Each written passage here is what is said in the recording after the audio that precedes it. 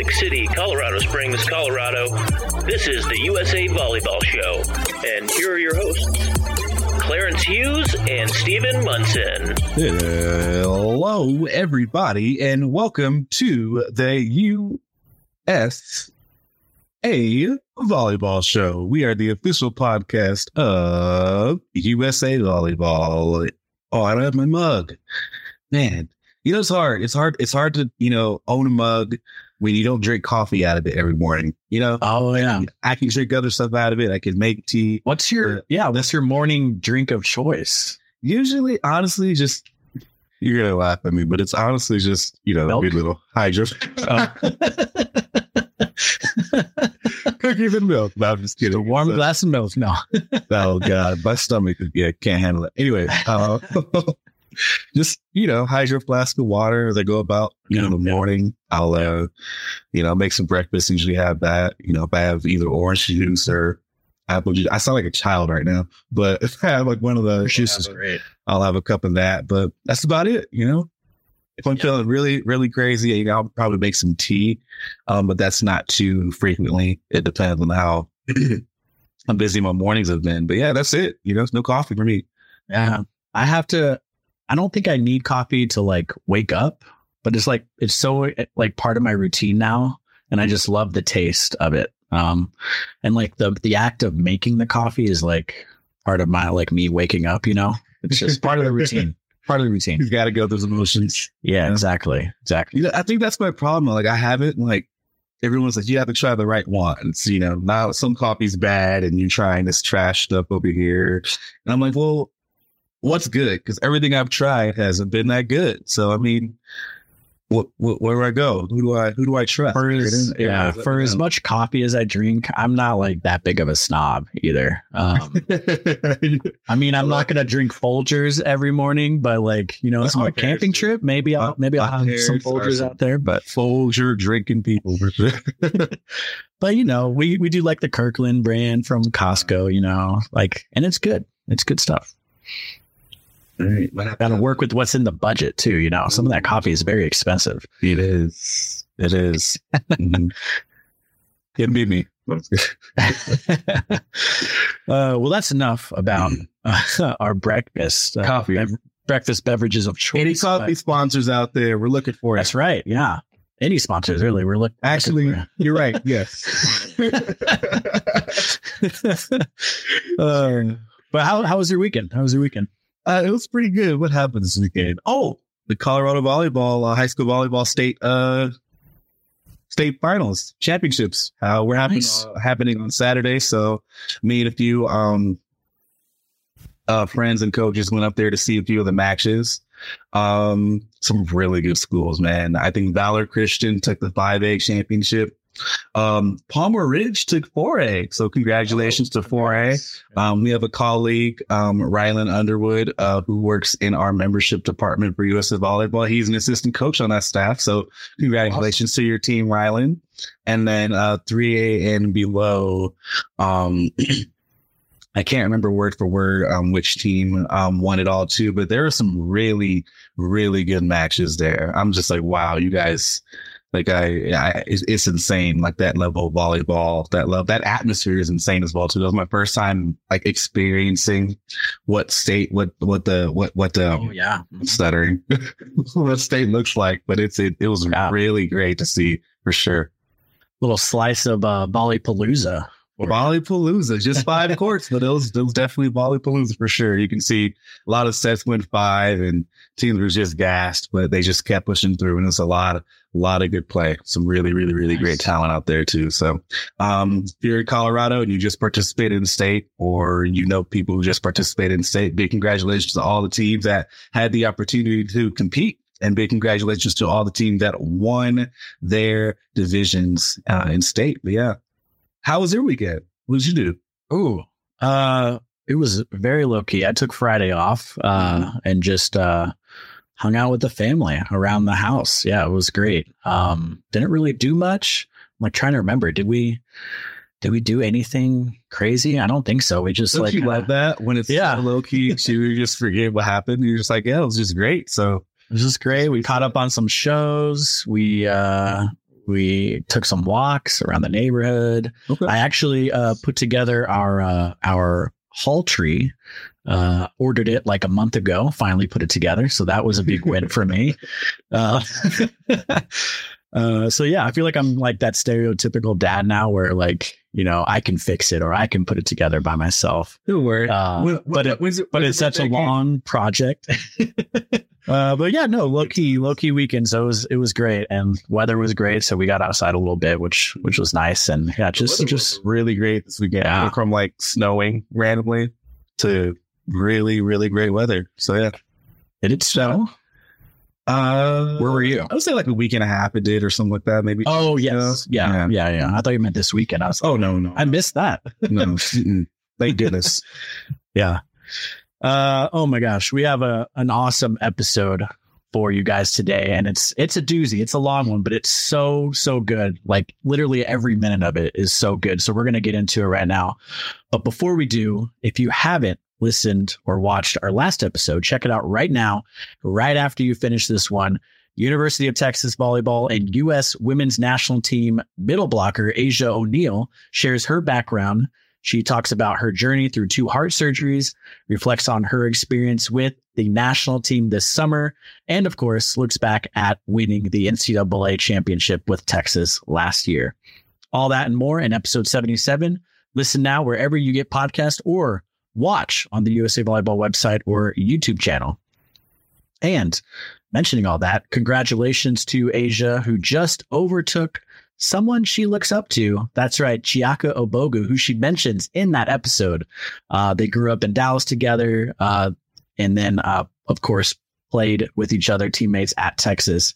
But she just overtook her school record for most blocks in school history at Texas.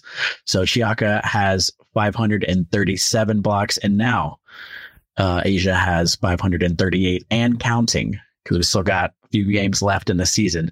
So congratulations to Asia, and I'm sure that means a lot to her as she, you know, took the record from someone that she looked up to growing up in Dallas and, of course, Texas, and now with the national team, too.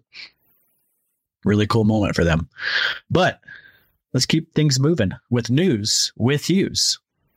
Congratulations to Andy Benish and Miles Partain and Therese Cannon and former podcast Megan Kraft for winning the NORCECA playoff in Manhattan Beach over the weekend. This was a playoff to earn a spot in the final 2 NORCECA events where teams can earn Olympic qualifying points. Big points on the line as we move closer to Tokyo. Would I just say Tokyo? Excuse me. As we move closer to Paris. Excuse me, Paris 24. There we go, you guys. Congratulations to Chase Buttinger and Miles Evans for winning gold at the BPT Challenge Haiko. And then congratulations to former guest Trevor Crabb and Theo Brunner for winning silver at the same event. Chase and Miles actually beat Trevor and Theo 2-0. The U21 World Championship concluded yesterday. Samaya Mori and Taylor Wilson and Thomas Hurst and Gage Basie both finished tied for 9th after losing in the round of 16. Sarah Sponsel, the love of Kenya, is out right now. This feature goes through Sarah's experience traveling to Kenya after meeting the Kenyan national team at the Olympic Games in Tokyo. She also partners with them and World Concern to provide humanitarian aid and beach volleyball equipment to the youth in impoverished areas. Excuse me. Watch it now on the USA Volleyball website or on YouTube. The men's and women's national teams are getting settled with their pro teams overseas. Be sure to check out the weekly updates on USA Volleyball website, and also stay in the know for all things going on in their pro club seasons. We're almost getting through this, you guys. A lot of news with Hughes today. Congratulations to former podcast Morgan Hentz on a successful season with Athletes Unlimited, earning Defensive Player of the Year honors. Shout out to all of the award winners and to Athletes Unlimited for another successful season in season number 3. Follow along the action on USA Volleyball social medias, and for more on all the latest news, you know where to visit, usavolleyball.org. org. Now on to today's show. Buckle up, because I had to look down because I thought my mic was muted.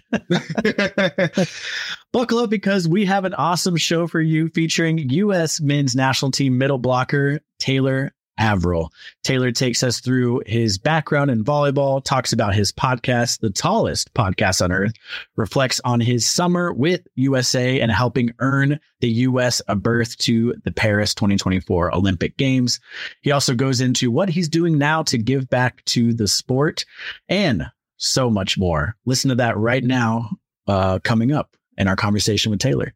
Here it is. Stephen Mustache Munson. You forgot that. So, yeah, I had to, a little precursor here. I've been growing a nice little beard. And I had to shave down to the stash. I had to shave down the stash because we have the stash on the podcast today. Dude, I wish this was something I had to do, but this is all that I have. Like, I don't know what, you know? So this is it. Above tribe. Yeah, this is it. Yeah, that's nice, dude. Yeah, I love when I say that to people all the time. Like, this is all I can grow, because I can't really grow a beard at all. And then guys like you who can grow full beards are like, yeah, you know, this is like just like trying to like fit in with me. It's okay, dude. You got a nice beard. I can see it from here. You'll have to make me feel better. It's a nice one. I have an awkward stage in the middle of growing a beard where, like, right here, it's just like bare until it gets long enough to where it can go. And it's just there. That it's not even like symmetrical on the other side. It's just right here on the side. Dude, if I would at least take like some sexy stubble, you know, something, just like a little something, but it's just gross, dude. It's like long and spotted. It's not a good idea for me. The stash looks great, and it goes great with the long hair too. I need to cut mine down. It's a little long here. I need to cut it. Yours is like the lot of it, I think. Just get it braided. Get those cornrows going. Also, are we recording right now or no? We are. Yeah. Okay, sweet. Sorry, I wasn't sure. Because I will say when we were at Olympic qualifiers in Japan, everyone was getting haircuts, and it was like a couple guys, Thomas Jeschke and Aaron Russell, shaved their heads, and it was like, let's all as a team shave our heads.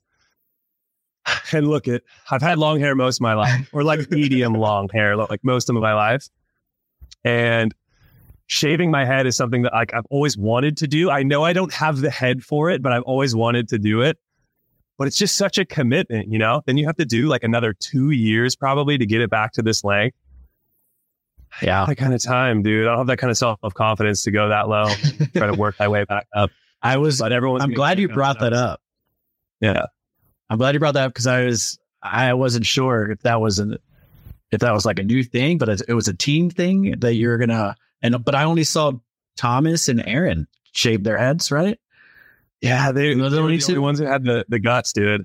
Yeah. I thought they might be channeling some like 08 like Beijing Games, like Reed Pretty, Clay Stanley vibes or something. They also look like, I'll give it to them, both of them looked sick. Like, it was a vibe for both, in my opinion. Like, I thought it was so tight, and I've always wanted to be the guy who can pull that off. But I feel like I have like pretty Rocky Mountain shoulders with this like tiny little snowball of a head. So I was just like, I don't think that's going to be a good vibe for me, dude. I'm like kind of losing my hair too a little bit, like slowly. I hate saying that. I was just about to bring that up. Like, yep.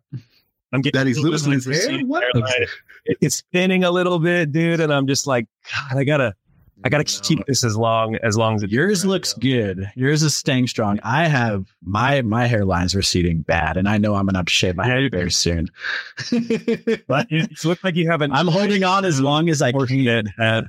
Yeah, I think you're gonna do well with a shaved head. I'm even going to jinx myself and say I think I'm okay. But who knows? A week from now, I might be like, "Oh, good, Clarence. Oh, dang, you're good. You're still young too. You got that young blood." Wait, how old are you guys? I'm Go ahead, Steven. I had to do the math for a second. I'm 33. Is that right? 33? Yeah, that's right. Are you asking me? I don't know. Yeah, both. Yeah, I don't know. How old are you guys? I'm 28. Ooh, little dog action in the background. I saw that. Looks like she's up on the couch. Look at her. She's like, "What's going on, dude? What's going on, dude? Don't pee on me." How old are you, Taylor? I should know. 31. 31. Okay, cool. All right. So we're all kind of right there. Same kind of right in that zone, dude. Yeah. Mm-hmm. All right. Well, thank you. Hey, thank you so much for taking the time to sit down and talk with us. We were joking before that we had a list of questions, a script that we were going to follow, but it's going to go off the cuff. We're going way off topic. You already know. Because you're such an interesting guy. Great conversations. And yeah, let's just jump right into it. You mentioned Thomas and Aaron and, the great summer that USA had, qualifying for the Olympics. Congratulations on that as well. But just kind of a fun question here. And I think, I don't know, I think you're the perfect person for this, but, out of the US men's squad, build your perfect volleyball player, from the, characteristics, attributes from the squad, that you train with. Well, I definitely won't be involved in any of it. So let's start with that. Obviously, okay, facial hair. Yep. Yeah, maybe the flow. Flow, yeah. Can I use like I would use yeah. on the program. Yes. So for me, without a doubt, I would take like the smoothness of Taylor Sander. He is for sure my favorite guy to watch play. It like looks like he's playing kind of in slow motion. And it's actually a quality that right now I'm like trying to train more. I think a lot of times as middles, we're like the tall dorky dudes who are just like, we're really stiff and we kind of have to be in certain areas of our role on the team. Mm-hmm. And so I think like the quality of smoothness makes it feel more like artful and like beautiful. And I think that's like an underrated concept to work on. So I'm taking Taylor Sander. Yeah. Dude, he's without a doubt I see that a lot in like TJ's play too, like a little bit of Taylor Sander, just the way he like floats and looks effortless on the court, like flying around on the court too. Yeah, it's pretty tight, dude. So I'm like all about smoothness, dude, and I think these guys are great examples. TJ's definitely a really good example too, like his arm swing, like his approach, like so quick and then explosive, and he hangs and just like follows through really well on the ball, and it just looks nice, dude. So I take his smoothness, and probably like most other attributes that he has as an athlete. I would take don't touch that. That's gonna happen, you guys. We got Buddy here, Don't dead 6 month long haired dachshund terrorizing the house, and I thought I'd keep her out while we did this. So, and then I would take Micah Ma'a's attitude. Oh yeah. I just did a podcast with him not too long ago, to plug my own stuff here. Tallest podcast on earth. Please do them. And we did one, and I just like, I've loved that guy for so long. He's just one of those people that you really want to compete with.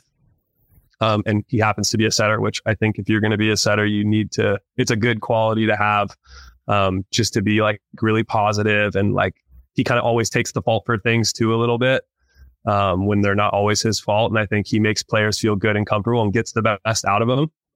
And he's just a fun dude. Like, that's the qualities that, at least to me, I'm attracted to in like learning and growing from other players, is like, dang, they just look like they're having so much fun and they're getting better. And I also think that's like a pretty underrated skill for coaches to teach as well. Like, so many kids want to play professionally or want to go to college and play and want to do these things. And they think it's like what we see on social media, a lot of the like wake up at 5 and ice bath and get into the sun and then and all those things are great, but like, don't forget not to take yourself too seriously along the way. And I think that's when the magic happens, So he's a great example for me. I love him dearly. Those two players, I think, cover a lot, honestly. Yeah. Other than maybe like David Smith's read blocking, I would say. Okay. Like just reading and analyzing of the game. I mean, he's been around the longest. Was an incredible read blocker. I would say to that point, David Lee's actual blocking, that guy was like an animal. He was also someone who just like, yeah, and he was like kind of undersized, not the best jumper, and had an insanely successful career because he just was so good at positioning himself in great spots and anticipating really well in good situations. And he's a legend too. I love that. I got, so much more out of that than I thought I was going to get. That was awesome. Thank you so much. That was cool. I feel like we've you've shared your background a lot on your podcast, and thank you so much for plugging that. Tallest podcast on earth. And sorry to bring down the average height of the podcast. I'm only 5'9", so I watched the chess one that you had with Jake and Max, and I was like, that's the tallest podcast episode for sure. That has to be like in combined height the tallest podcast ever recorded. Yeah, by 3 for sure. We gotta get. It's gotta be a record. Yep. But yeah, kind of like take us through your introduction to volleyball. I think you started a little bit later, if I remember correctly. But yeah, take us through kind of your introduction into volleyball. Well, I played soccer my whole life. I thought soccer was going to be my sport. Soccer and basketball as a kid, and then soccer more so up until middle school. And then I had a bit of a rebellious phase in middle school, and just decided I didn't want to do competitive sports because I felt like it brought out a side of me that I didn't like.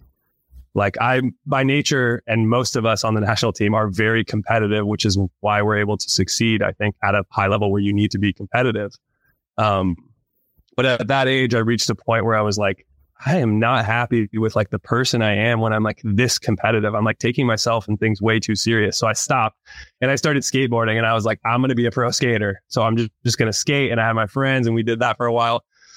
And then freshman year of high school rolls around, and I have like an insane growth spurt. I go from I actually graduated middle school at 5'9", and then had like a wild, 5'9", like 100 pounds. I was just a small, skinny stick, like an average stick. And then went to a doctor, and they're like, you need to put some weight on. So that was the first time I got into kind of fitness for the first time, which is now a huge part of like what I do and what I'm really into. And went down to the local library and got some books and like read up on it, gained 50 pounds, literally that summer going into freshman high school, gained 50 pounds. Freshman year starts. I gained 3 inches in like 2 months, like just start growing, got shin splints, was like, I can't run anymore. I can't do soccer. And, I was like, all right, what's the sport for like a guy, like a tall, dorky guy who's like not athletic enough to like really succeed in basketball, but like wants to do something. And that's where volleyball came in for me. And then, in fact, when I first started, they called me the credit card because the joke was that you couldn't put a credit card under my vertical. Kids called me credit card. And I started in the middle, dude, just like as a tall, dorky middle, you know? And, I was lucky that I just fell in love like so fast. And the head coach, his name is Ryan Georges. Shout out to him. Kind of boosted and got me started in my career, paid for my first club season ever because our family couldn't afford it at the time. Like he just saw how much I loved it and how dedicated I was. And it's not even something that I was like, I want to be pro. It was just like, this is all I want to do.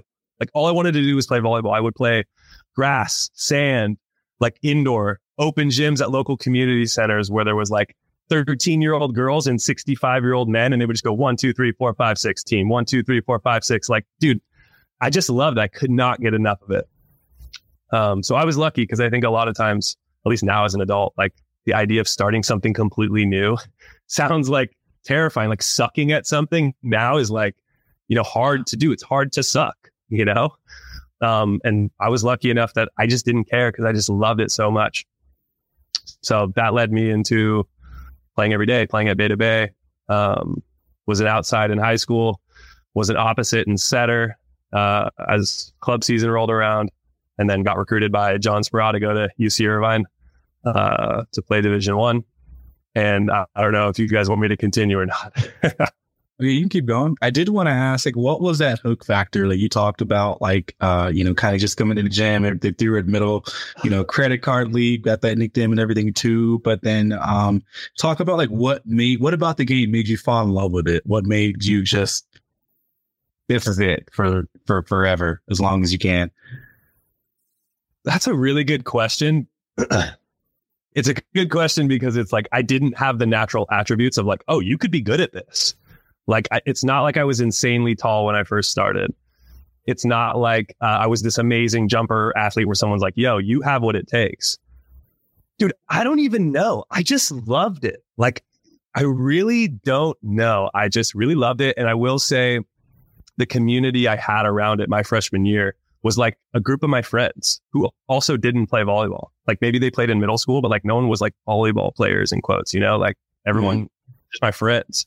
And in fact, my freshman year, that team stayed together until my senior year, and we won CCS, which was the first time a public school, Branham High School, had ever won a CCS title for anything. So that was a big deal. And I think it really goes to show, like, if you have a supportive community, if you can find community in the things you're doing, it just keeps pushing you to want to pursue the thing you love. And where I've had lots of times in my career where I've been on my own, and now I have luckily the self-motivation to continue. And I loved getting that time to myself. Even as an adult now, I realize, like, dude, you just can't do it on your own. You need other people, friends, whoever, like, knock on your neighbor's door, like figure out someone who loves to play. Like, my joke is, like, my dad did triathlons and, like, you know, but never really volleyball, but he would pepper with me in front of the house. My roof was my pepper partner for 3 years. Like, we had an 8-foot tall roof that kind of slanted. I would set the ball on there and then like bump it on there and then close my eyes and turn around and try to defend a ball. Or like, dude, there were so many different things we did just to like find ways to keep volleyball fun and fresh and play and touch the ball as much as possible. And when you have a community around you that supports that and you have opportunity to play, it really pushed me to continue. Yeah, I've been loving the videos you've been sharing on social with you and your dad in the gym, peppering and shooting hoops and stuff. That's so fun. That was actually like a pretty special moment, you know, with the lifestyle that I've lived the past, really since I went to college, being gone for Christmas, being gone most of the year. And then I come back and they're in San Jose in Northern California and I'm down here in LA. We just don't get to see each other that often, let alone like play volleyball or do anything. Like, oftentimes I'm training so much, I'm like, I'm not trying to like play volleyball in my spare time anymore, you know, like that's what I do for a living. So, you know, I'm in this really unique situation right now where like I need to be training and find unique ways to train. It's almost, actually, it like brought me back to when I first started playing, where it's like, I wake up and I'm like, all right, I got to find a gym. I got to find people who like volleyball around me. And it's tough in this area specifically right now, but I'm finding it, you know, like I'm finding people who are down to play and like found a gym to train at. And like, so it was cool. My dad came to visit for 4 or 5 days. And it was just fun to like, I was like, dude, I actually need someone. Like, will you come help me? And he played basketball in college. He loves basketball.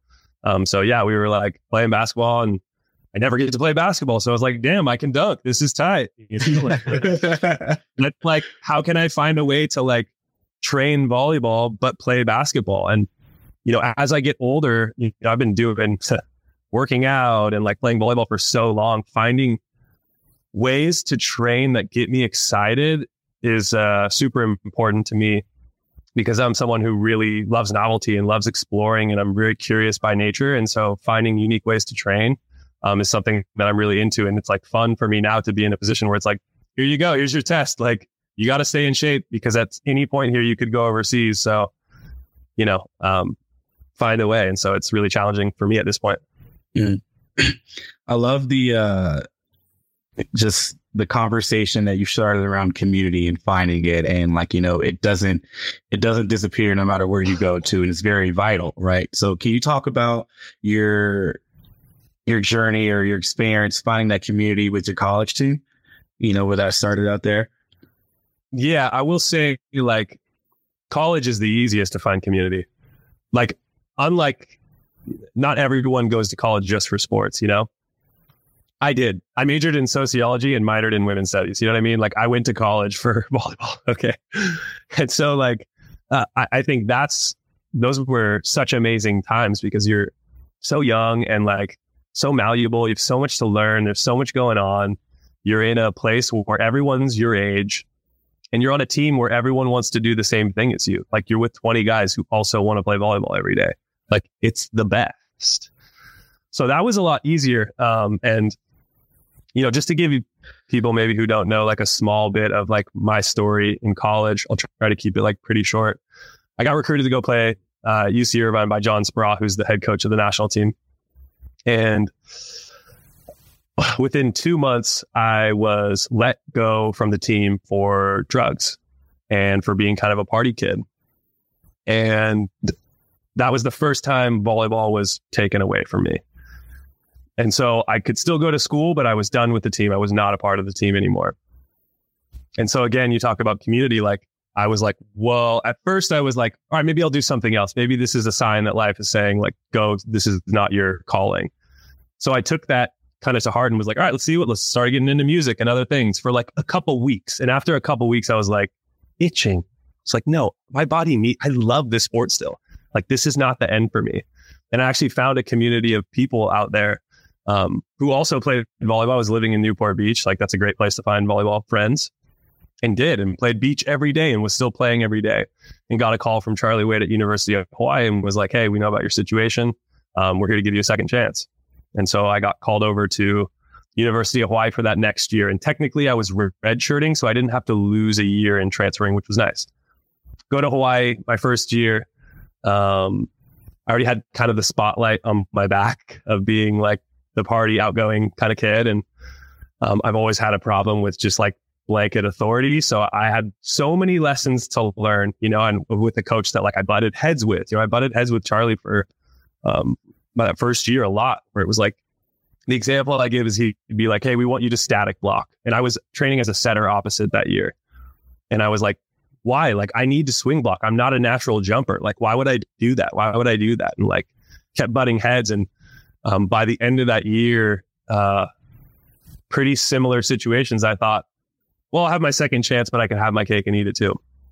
And by the end of that year, I had shoulder surgery. I had torn my labrum, I had a slap tear. And so I was recovering that summer. And by the end of that summer, coming into the year, I played a practical joke that the coaches did not think was funny. And they were like, you are indefinitely suspended. We're done with you. They were like, you can use the facilities to train and stay in shape, but like, you're not on the team anymore. And I remember being at Blazing Steaks near campus with my assistant coach, his name's Jeff Hall, talking about what are my options. And because I was traded already, I couldn't go play Division I anymore in the States. And we were talking about McMaster in Canada. And I just started crying, dude. I was like, no way this is really happening. Like, you don't go from Hawaii to Canada. If anything, you go Canada to Hawaii. That makes more sense. But you don't go from being in one program, getting let go, being in another program, being let go, and then going to Canada. Like, I just lost it. And I was like, I have to find a way. Again, the thing I loved the most was taken away from me. And I was like, no way. I have to find a way. And in that 6 months, so that kind of happened in like early summer. The season starts in January. Within that time, I worked out on like another level. I met a guy named Daniel Marchong. Shout out. He like saved my career. He's in Hawaii. You can check him out at Mar Training on Instagram. Very unique style of training. And he took me under his wing and we worked every day on my shoulder rehab, on general fitness, like still jumping, like still doing all these things. And December rolls around. I was kind of like the baby fat kid, like not super good in shape, but just like, I like working out, but like no big deal. I lost 20 pounds. I put 11 inches on my vertical as I was recovering from shoulder surgery and was in incredible shape. And the way the campus works, the coaches' offices overlook the football field. And every single day I made sure to do some version of sprinting plyometric training in front of their windows. So they saw me training every single day. And after 6 months, January rolls around, the team had signed a petition to bring me back on the team. And the coach said, you know what? Here's the deal. We see you working. Here are the rules. You need to get straight A's for the rest of the semester, because that's what I did. That semester, I got straight A's, was in incredible shape, and was like, please give me a third chance. And they said, here's the conditions. We're going to bring you back on the team. You need to get good grades. No more slipping up. I don't want to hear any, like, I was on the last straw. And they said, our team needs a middle this year. So if you want to play, you need to be a middle. And I said, I will do anything. I'll be the water boy. Like, just please. And I've been stuck in the middle ever since. So that's like more or less my story. I fell in love with fitness and things that were good for me. And I got really addicted to healthy things like sleeping good and eating good. And at that age too, you see the results of those things so quickly. I was training like a wild man. Like looking back on it, I was overtraining for sure. But at that time, like your body can adapt. I was surfing every day. I was training 2.5 hours with Daniel Marr, and then 3 times a week with the team, just in the training facility. Like I was in the best shape of my life. They let me back on the team. And my last 2 years, I was a first team All-American and got asked my last senior year as I graduated to play on the national team from the coach who kicked me off, 5 years prior. So it's pretty special. Yeah. Thank you so much for sharing that. I know you've shared it before. I think you even did a takeover on our Instagram account and shared a little bit of that story too a while back. But go like fast forwarding to where you just left off. What were those conversations like with John as he was, talking about bringing you onto the national team? It's pretty incredible the relationship I have now with John, seeing as like I was the guy he used as an example when he went to UCLA, when he being like, you don't want to be like this guy because look what happened to him. And now he's, and then slowly I was able to change that narrative. And now it's like, something that I think is like so beautiful that he calls me to go train with the national team. And he's just like, people can change, and I was able to do that. I'm not perfect, that boy still lives inside of me, and we have learned to manage him for sure. But I feel so blessed that I was able to get that opportunity after everything that had happened early in my college career. And so many people along the way helped. We talked earlier about community. Like I just had a couple other guys who like also were let go from the team that first year, who also were down to train and get in good shape, and they weren't able to make it back on the team. But, I met the right people at the right time. Milan Zarkovic, the assistant coach there, talk about falling in love with volleyball. Like there were so many games he played. His style of training was so different. Like I just was so lucky to get to play a successful Division I career after everything that had happened. So, it's funny now. I tell John literally to this day, when I see a call, like if he called me right now, my heart drops every time because I'm like, oh my God, I'm in trouble. What'd I do? And I have to like replay, like, did I do anything wrong? Anything bad? Like, dude, I freak out. Like to this day, it's like some deep trauma I have with him. And we just laugh about it now. Yeah, that is a beautiful journey and a kind of full circle moment there. And obviously having a great career now still with the national team. You mentioned like health and some of the training you did. And I imagine, those are lessons that you learned through that journey. But is there anything else that you've kind of carried with you from that journey that you still hold with you as you continue with your professional career? I learned how to talk to coaches. I learned how to voice my opinion in a healthy way. I learned how to manage my emotions in a healthy way. And that's not easy to do. It's easier to be pissed and act pissed and everyone knows you're pissed. Like that's easy to do.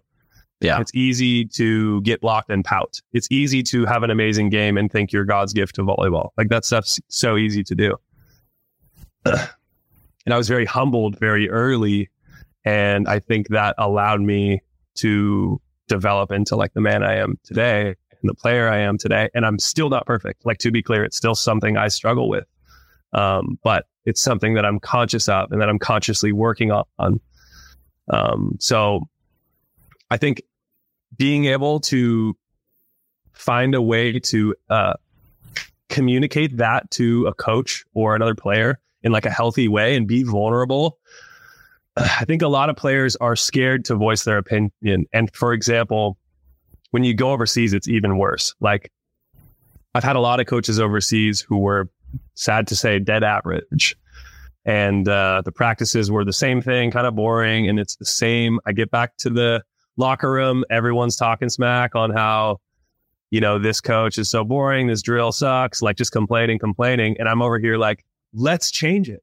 Like, let's find a way to get guys excited to be here. Because in my opinion, that's sustaining. If you can get players to want to show up, like be excited to come to training, you've already won. It doesn't matter so much what you do. It really doesn't. you're giving them things that get them excited to play the game, you've won. And every team I've been on, I end up being like the mediator between the coach and the players. Because overseas, a lot of like European guys, like they're not going to be the ones, they live in a different culture. They're not going to be like, hey, coach, what do you think about this drill? Or like, hey, coach, guys are like kind of complaining and like, can we find a solution? You know, like maybe we can make something more of a game, or like maybe we can keep score for this drill or whatever it is, you know?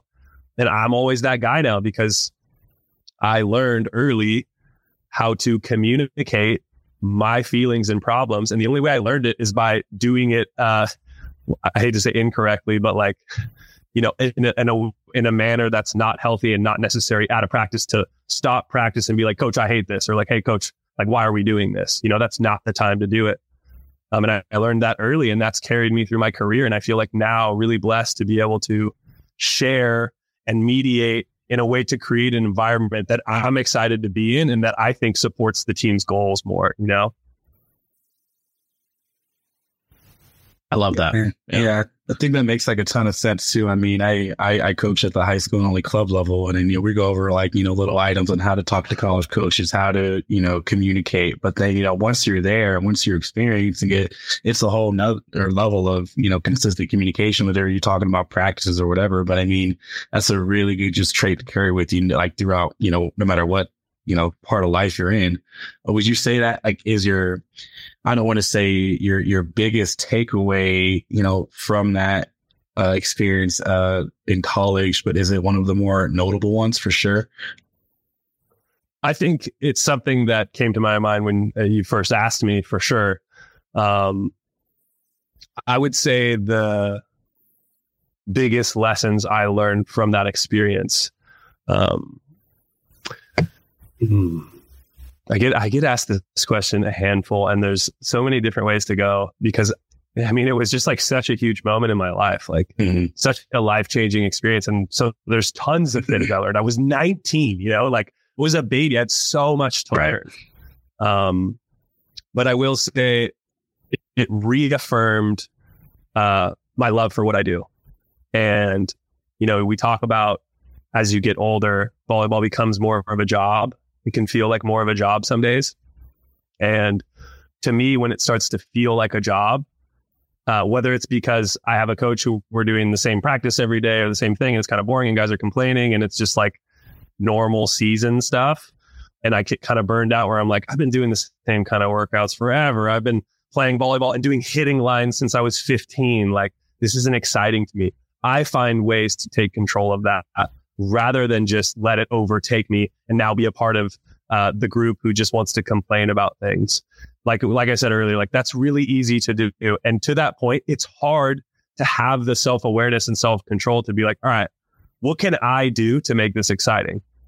And again, to keep like doing all these callbacks, like having community helps. So like a lot of times when I go on a team overseas, there's usually one guy who's like on the same page as me, who like also wants to have fun and wants to get better. And like one example, Canadian libero named Blair Ban, we played together in France. We called ourselves the Greasy Grinders. And like a lot of the French dudes on that team were like kind of complaining all the time. And like the practices were super boring. We had an ancient coach, a legend, but like just boring. And so like we found ways to make things fun. When we played baggeroni or volley tennis, like we were super competitive, you know, like we had a blast. And off the court, like we hung out and just had a good time. So like even that one person changed my entire experience. For those of you who don't know, I played in France in Chaumont. Chaumont is like a village in the middle of nowhere in France with 12,000 people in this tiny village. It's raining all the time. It's a dark place, and I'm happy I'm not there currently. Okay. But like that was like super testing, and a lot of Poland was similar, really dark and cloudy. And like, I'm a California kid. I love to surf. Like that's hard, you know? So like learning how to find other outlets to keep myself excited and explore and kind of maintain that kind of beginner's mindset gets very challenging as you get really good at something.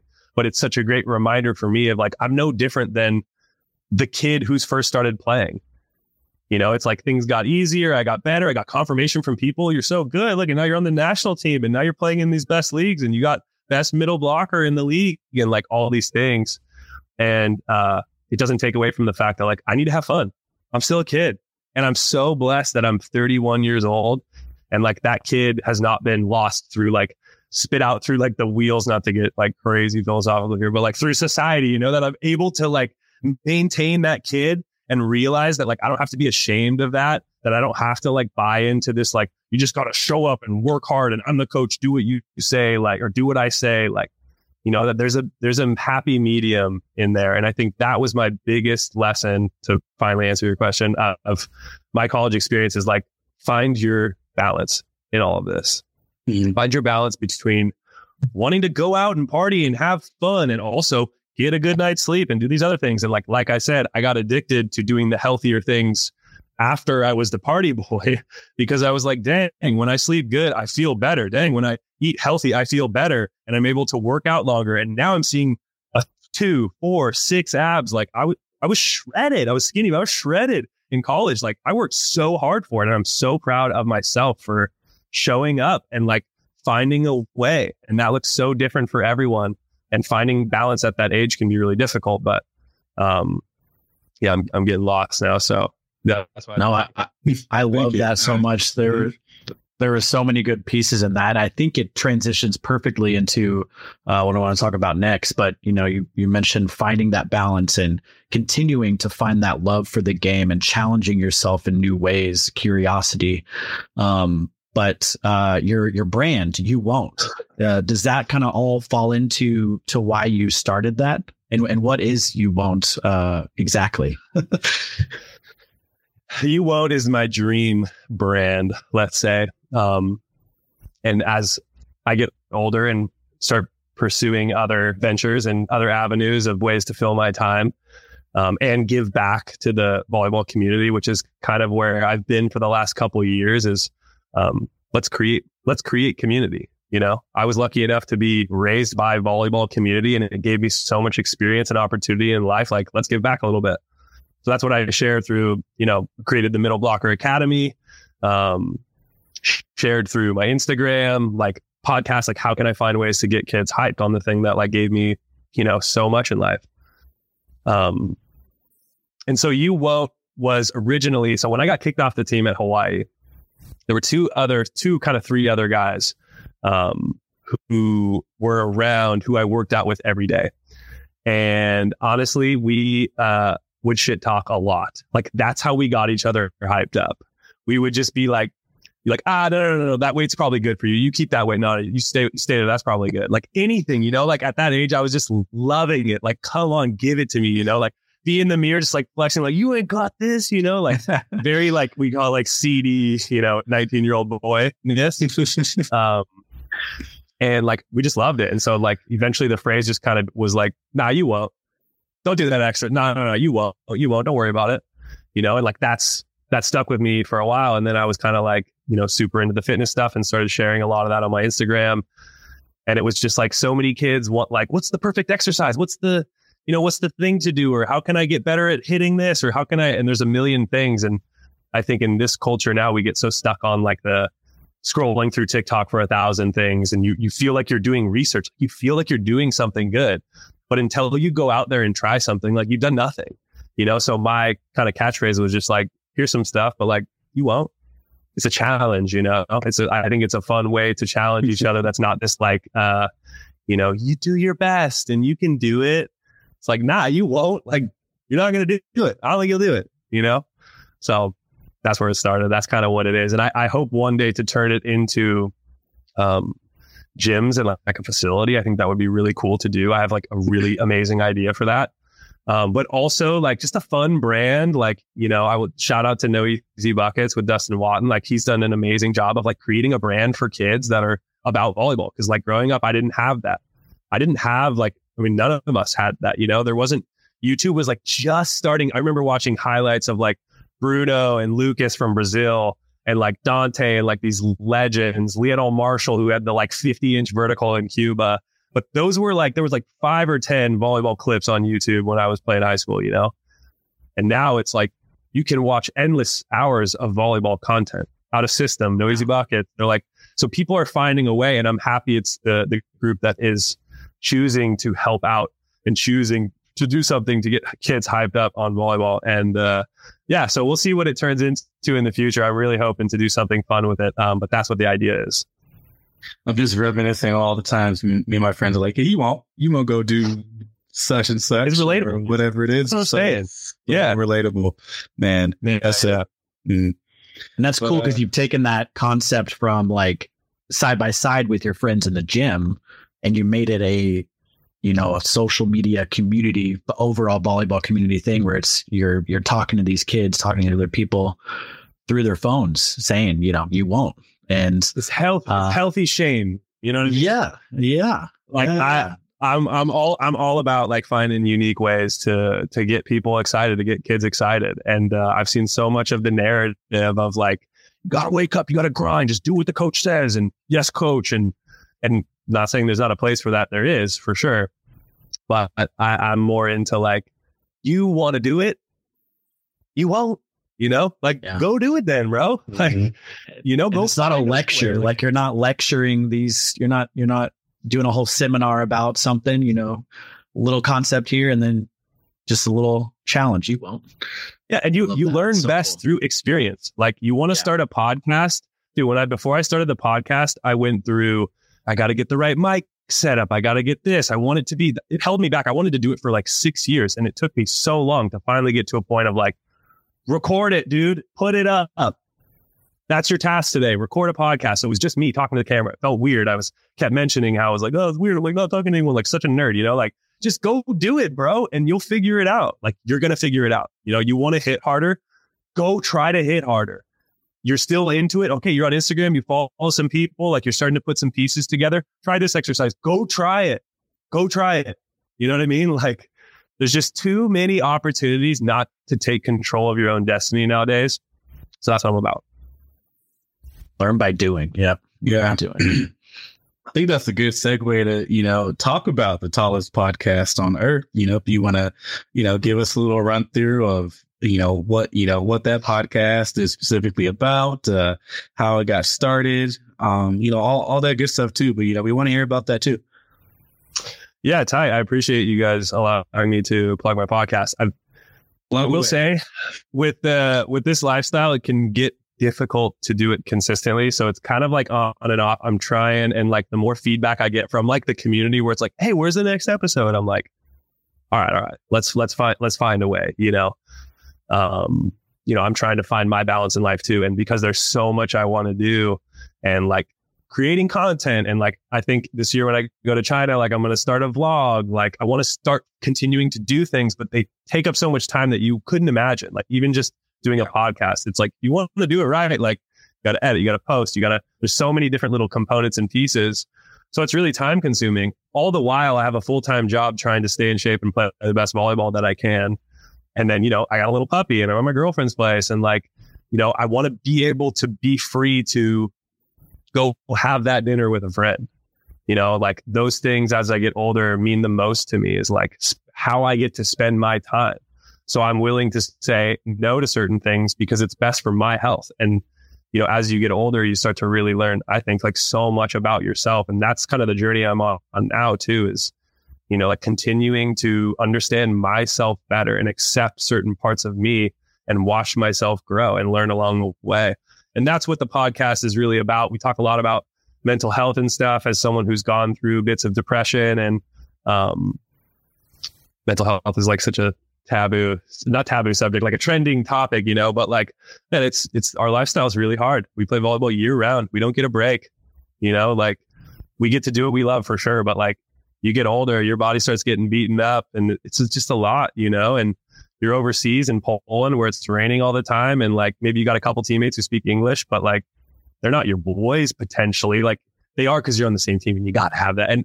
And I've been lucky that like volleyball players around the world are just cool, dude. Like so many cool people. But my best friend, Ben Pash, my best friend, dude. I love that guy. Miss him so much. Like he's not on the national team. Like luckily on the national team, we have a lot of great guys, but like he was my guy, and so can be really hard. And so that's what the podcast is partly about, me sharing and being vulnerable with people, to show them that like, it's okay to feel depressed. It's okay to feel sad. It's okay that, I have the self-awareness to know not to let my emotions drag me through a game or a practice, that I am not the ball I got blocked on. But sometimes I get blocked and I'm like, I'm the worst. What am I doing here? Like to this day, dude, it gets so competitive that like, getting blocked that one time can be the difference between you starting on the national team and not. Like the margins are so slim, specifically in the middle blocker position on the national team right now, that it's like everything matters. So how do you play your best? Well, you play your best when you feel like nothing matters and you're just playing, you're just flowing, you're doing your thing. So finding ways to stay out of your head becomes like super important, and it's so difficult. And I think it's okay that it's difficult. And so, yeah, obviously on the podcast, I try to interview like players I like and people that I'm inspired by, or just volleyball people. And we talk, it's like pretty raw podcast too. So if you're interested in like really knowing who I am, like definitely hop on over. And other players too. I think hopefully my honesty and vulnerability with other players makes them feel comfortable enough to share their truth too, which I think is tight, man. Like, man, when you hear, even for me, right? Like I get inspired by that stuff, and I'm sure you guys do too, where it's like, I heard some thing about when I was like in a really low point in Poland, like I heard something about Jim Carrey talking about how he dealt with like depression and stuff. And I'm like, Jim Carrey, that guy's hilarious. Like what? Like, I was so surprised. And all these like, let's say public figures come out and talk about, and it just humanizes the experience. And I think that's so important, to humanize the experience of volleyball, to say that I'm a human, I'm a professional, I'm really good at what I do. I work really hard to get here, but I still struggle with things all the time, dude. And that's okay. And I'm still learning. Like, I'm not here to tell you, like, I got it figured out. I got a lot to share. I think it can help you a lot, which is why I provide one-on-one mentorship. If you're interested, shoot me a DM. But like, I still like, and I want to share a lot, but I think something I try to do is have some humility and let kids that I work with know, and let people that reach out to me know. And through the podcast, let people know, like, dude, I'm a human too.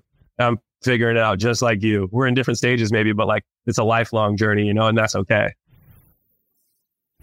Yeah. And I think, sorry. I love your interview style and your, the format that you've found on your podcast. I've only, truthfully, I've only seen a couple of episodes, a few episodes, but you said in one of them that it was you trying to get to know your guest.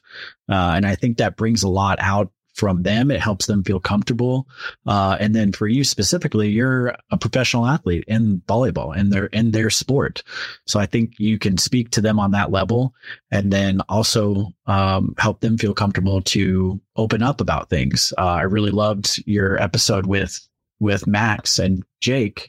And it was funny that you said, trying to find time to do things. So you just called Max to come down to interrupt their chess game. I stormed their podcast with them. But Max opened up about his year off too, which, a lot of that I didn't know about. I didn't know he was dealing with, physical wear and tear and mental wear and tear. And, I took a lot out of that because I had no idea. As a fan of volleyball, as a worker at USA Volleyball, and I think that's where social media comes in too. Like, we see your lives as professional athletes traveling around the world, but we don't see the other side of it. The hard parts, the dark parts. So yeah, I think what you're doing with your podcast, I really appreciate, to get that other side, that real side of professional volleyball, and not to trash on professional volleyball. There's a lot of good things too that you talk about as well, but that's right. There is a hard part too.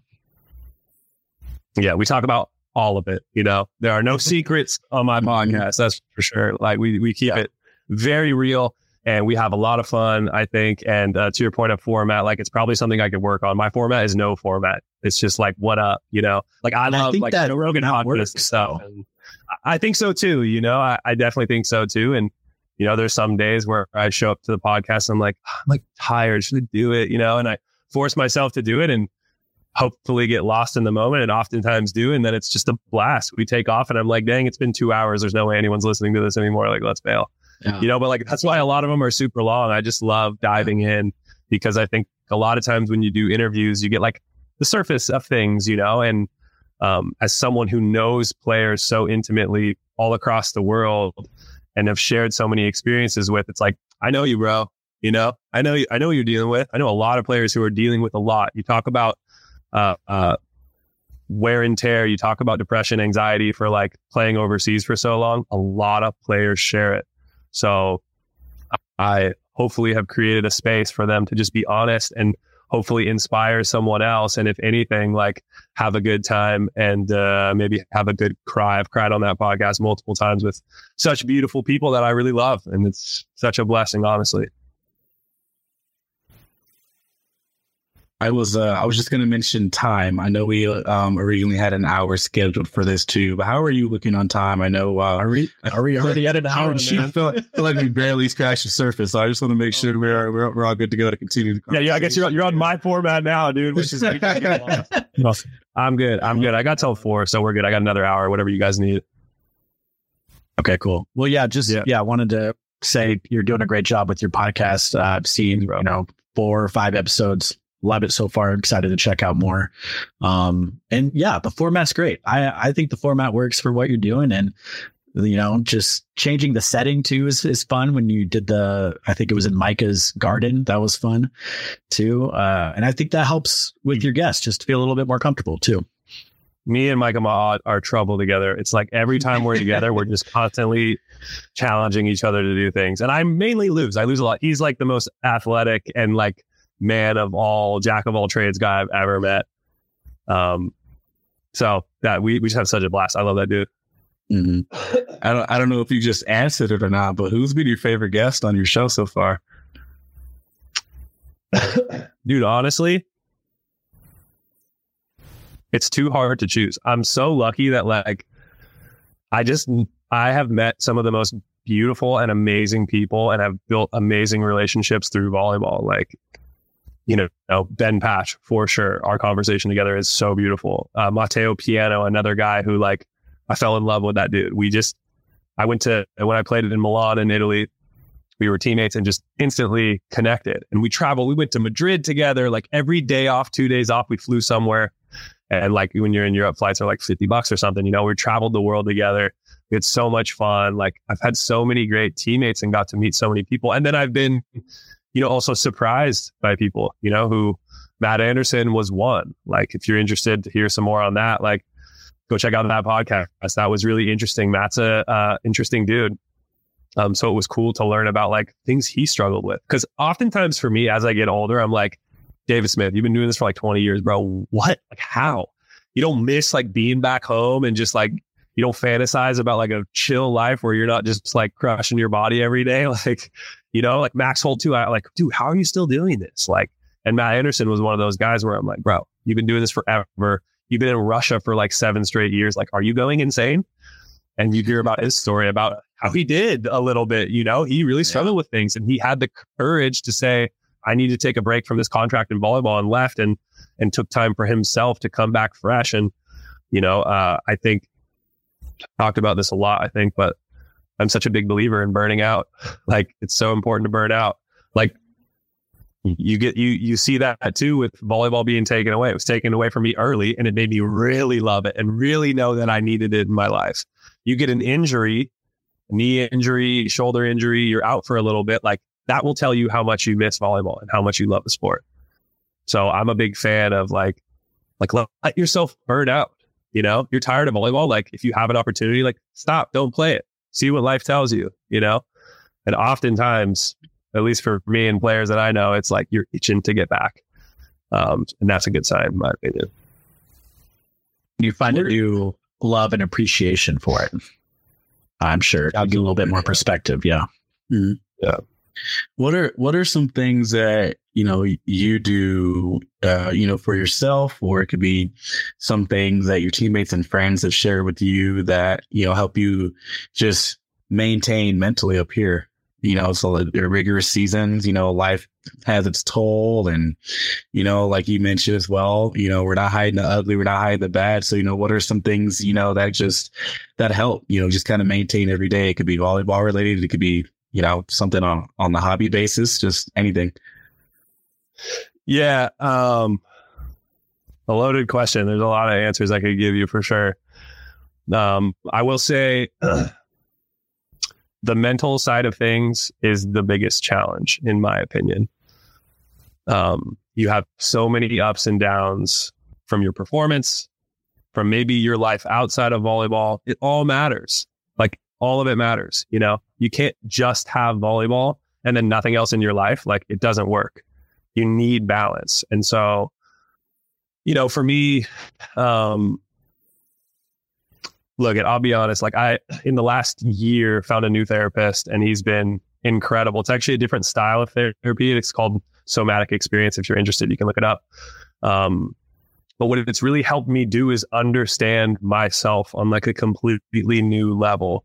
And what I recognize a lot of times is, like, even with the podcast, social media stuff, like, why I take breaks unannounced sometimes is because that's what's best for me, you know? And like, I'm finding my balance to, like, can I find path of least resistance to keep continually put that stuff out for my community and also make sure I'm doing good? Because what happens is, as an athlete, we're so used to shaming ourselves for not showing up, not eating the right thing, not doing the right thing. Like, you should, like, I got 7 hours of sleep before the game, I played bad. Like, come on, man, you can't do that. You've got to get better sleep. You got to be performing, or whatever it is, you know, it's like constant, because we're so competitive.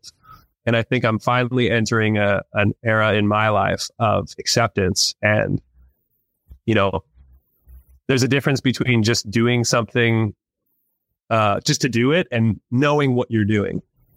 Like, if I want to have a drink after a game that we won, I'll have a drink, but I'm not going to have a drink because I'm trying to escape something, or like, then I'm just going to get drunk because, like, I don't do that anymore. You know, like, to me, it's like, I do what I want. If I want to do that, I'll do it. Have a couple of drinks. I'll have some fun with the guys, you know, but oftentimes, especially as I get older, I'm like, I have 2 beers and like my feet are swollen. So like, nah, I'm trying to feel good all the time. And, you know, so that's been, having someone to talk to, like, to hold you accountable is huge. And I also noticed that, I've mentioned before, I do like one-on-one mentorship stuff with a few clients. And that's really humbled me as well. Like, teaching has been something that's kept me like balanced, I would say, you know, is recognizing, like, look at their eyes, how stoked they are, like how much they have to learn. Like, don't forget to do that for yourself. You know, like, you preach about, with a lot of the kids I work with, we'll do like, I kind of run them through like my game day, and I send them like 10, 15 minute kind of like meditation, visualization practice stuff that I write out for them. And it's like, do this before practice or a game day. And then I'll realize, like, my game day routine is, before I do 10 minutes of breath work, I do like 5 minutes of meditation with like 10 minutes of visualization before every game. And I feel great. I feel good. I feel prepared. But then I'm like, why am I not doing that for other areas of my life? Like, why am I only doing that for game day? You know? So some of those practices that I'm sure everyone listening knows about, like meditation and those things, like, I would be lying to you if I said, yeah, I consistently meditate. But I've gone through periods of that, and then periods of like, I don't need to anymore. And I always end up getting like bringing it back to like, right now I'm learning how to slow down. I'm learning how to be okay taking a day to just watch Netflix because I'm tired from training, and not giving myself the guilt of like, you're just going to be like everyone else. You're just going to watch Netflix and just zone out and like not put out that podcast, or not do that thing, or not schedule or to meet with this club, or like you're just going to like chill. Because that's the path of least resistance, I'll say, is just to be a volleyball player. And like, dude, it's pretty sweet. You know, some days my work time is 3 hours, and then I have the rest of the day to do whatever I want, you know?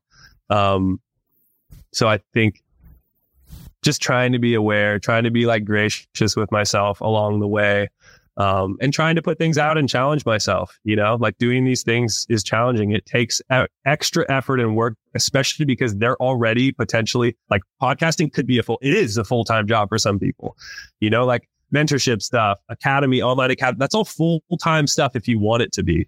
And we're such perfectionists as athletes. It's like, oh, no, it's got to look like this, and I got to write this out. And like, there's so many things I want to do. The podcast, I want it to be a studio, and like, I want people to fly in. Like, there's so many things I want to do. And like, I'm in a period now of just like, yo, it's all good. You're training for the Olympics. It's a big deal. Like, enjoy that. Don't lose yourself. And like, you got to do this, do. But as athletes, it's tough because for most of us, we've been playing sports our whole lives. My life is due. So when I have a day off and I do nothing, I literally feel like I'm wasting away. So I work a lot with my therapist to be like, what is your body telling you? Like, is it telling you want to relax? Like, listen, just relax. It's okay.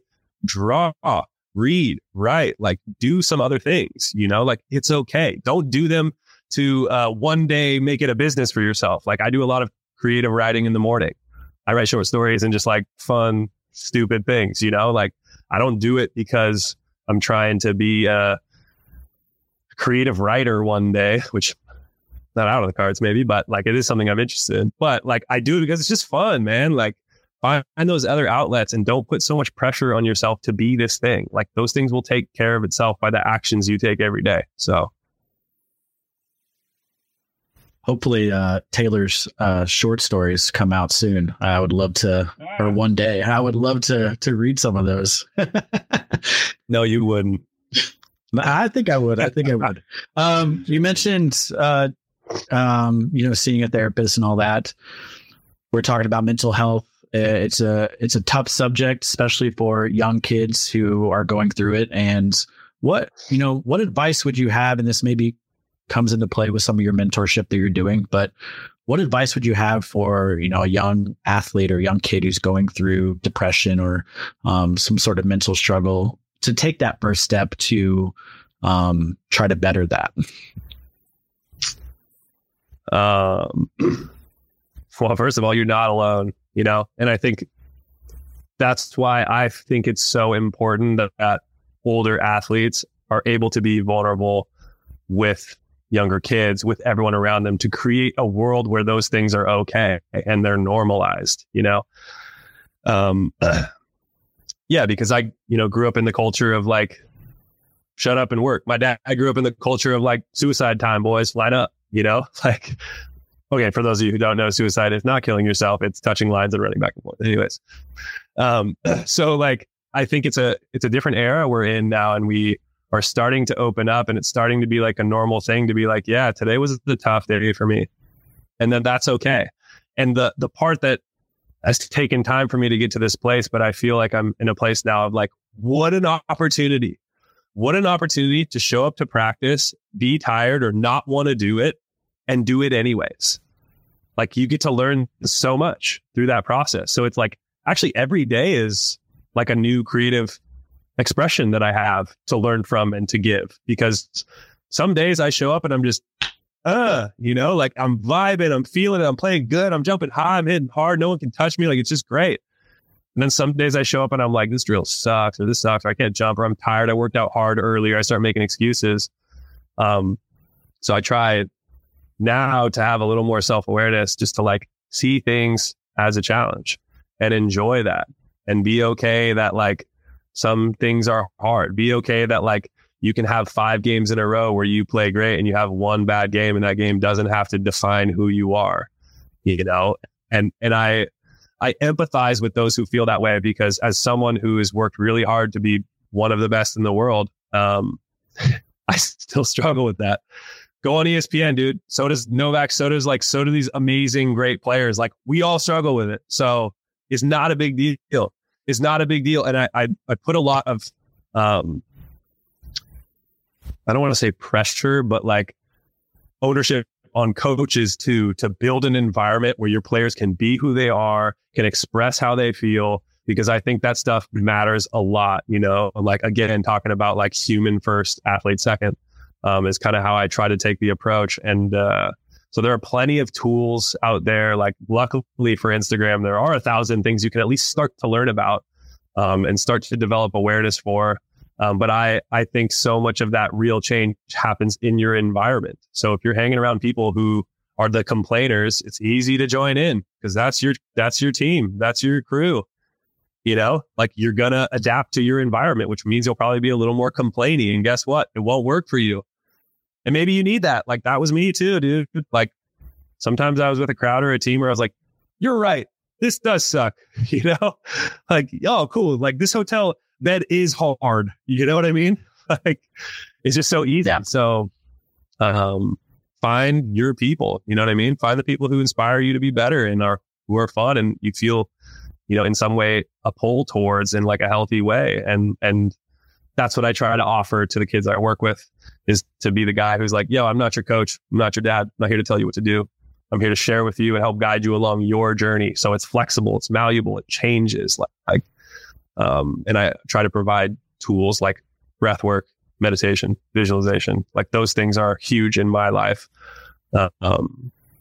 So those are the things I would share for people who are like, to answer your question, I guess, like, I'm struggling because I suck or whatever. Or like, I'm like, I get people who write me all the time where like, I'm a bench player. Like, how I want to get on the starting six so bad. What do I do? You know, and it's like everyone's situation is so different. So you start with the things you can control. And, you know, as you work on those things and put in the work, you start to see results. And if you're, you know, for me, it was like, I saw those results and I was like, this is my life. I love this so much. I love seeing these healthy habits turn into my performance in a beautiful way. And some of that is stepping back too, is being like, let's have some humility. You know, it's easy to get really good at something and get all that praise that you're the best and get lost in that, which a lot of great players do because everyone's constantly telling them, you're the best, look how good you are, you know, that then they attach their identity so much to that volleyball player who does this and sounds like this, that when they don't have that performance, they hit a massive low. And the best ones are really resilient. Why? Because it's practiced. It's not being so attached to good and bad and trying to find, that's a little more philosophical in the way I believe, but like trying to find that medium of just like enjoy the process and the rest takes care of itself. I think you brought up for sharing that. Yeah. I think you brought up a good point earlier too.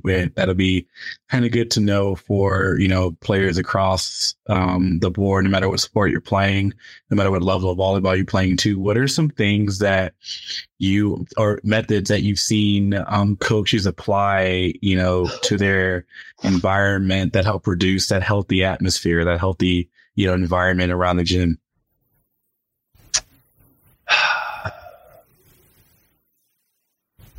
Dude, if I'm being super honest, I haven't had a lot of coaches who I feel like created a really healthy environment.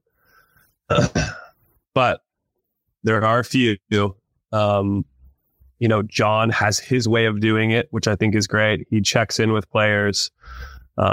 He brings in, like he brought in this guy, Pete, who's like a Navy SEAL specialist to talk about a bunch of different topics. And I think that stuff can be really useful.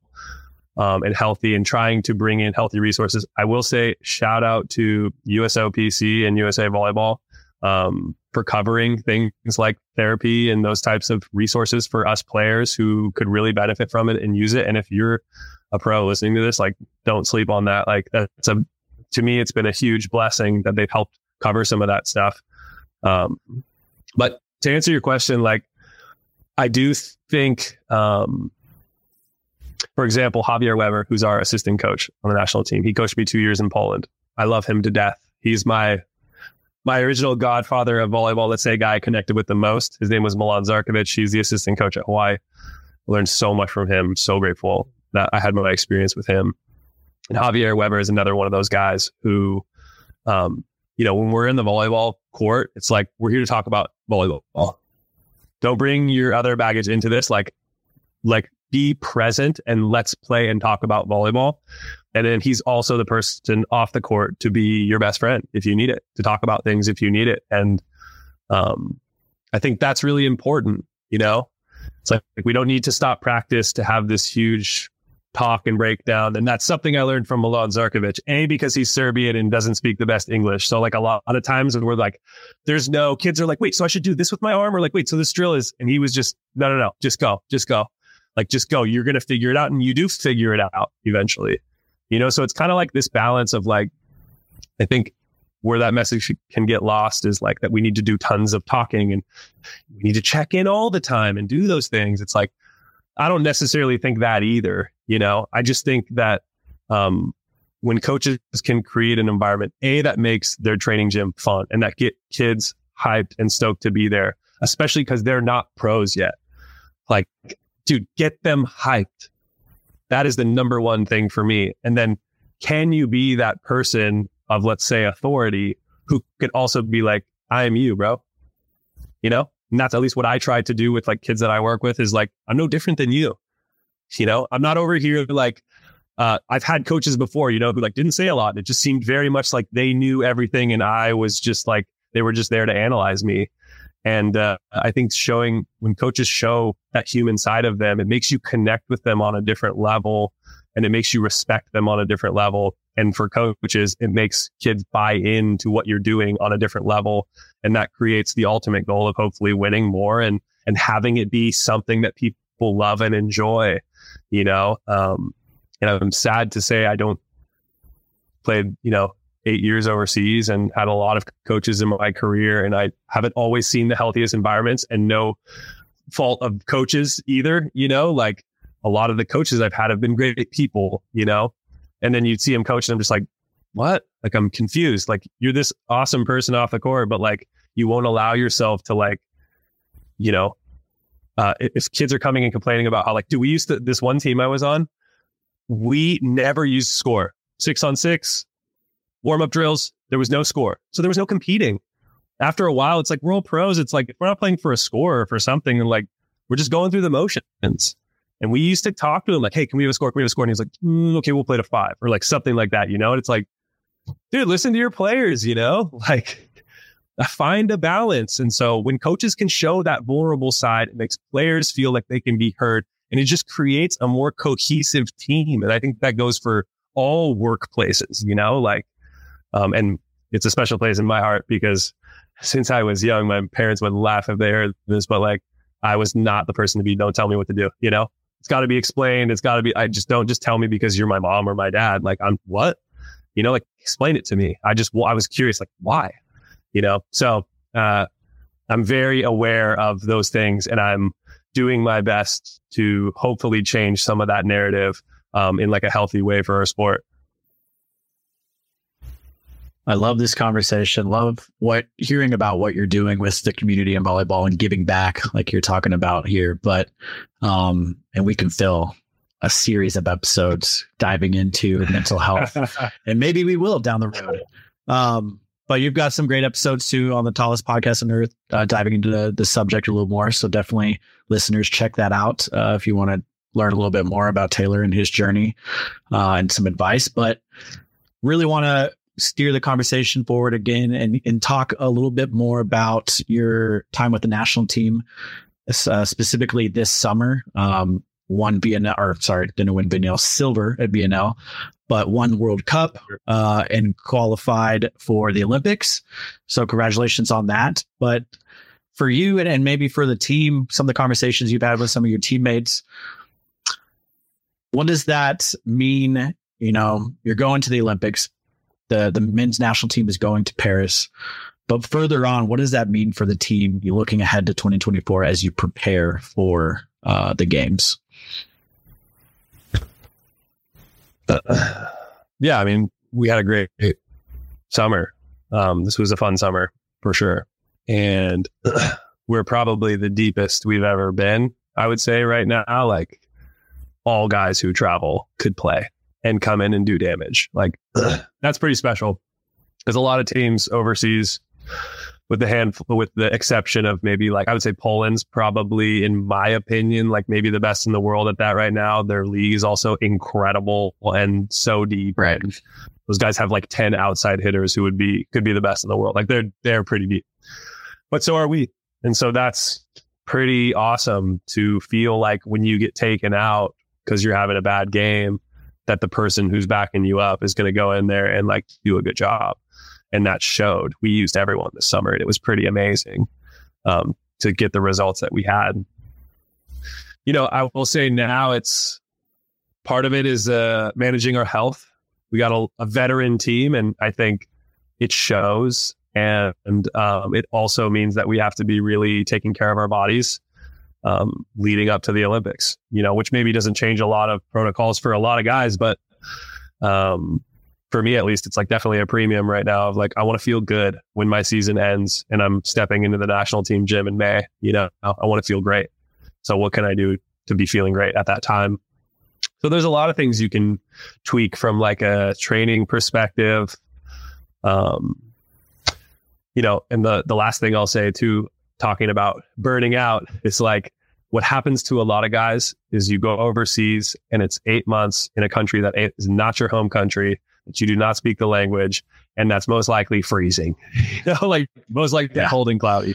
So what happens a lot is guys come back home and they're like, oh, give me that 2 weeks off. Or like, if your team loses in the playoffs, you're like, oh no, now I get an extra week. Or like, that's the honest truth. Like guys come home and they're like, dude, give me some time to like be with my family and go to the beach or do whatever. And we need some of that.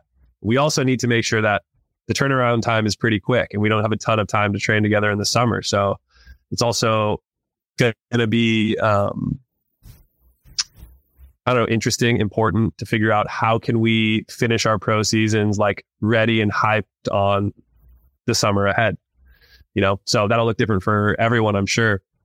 But in my opinion, like that's what it's about, like find a way to finish your pro season feeling good and stoked on the summer. And obviously it's an Olympic summer, so I'm sure everyone will be stoked and excited to be in the gym. There's no doubt about that. But to like really feel like, oh, I'm so ready. I feel good. Like, let's do it. So I'm hyped. Like I'm so hyped to even get an opportunity to compete for a spot to go. Like it's just sick. It's so fun. So.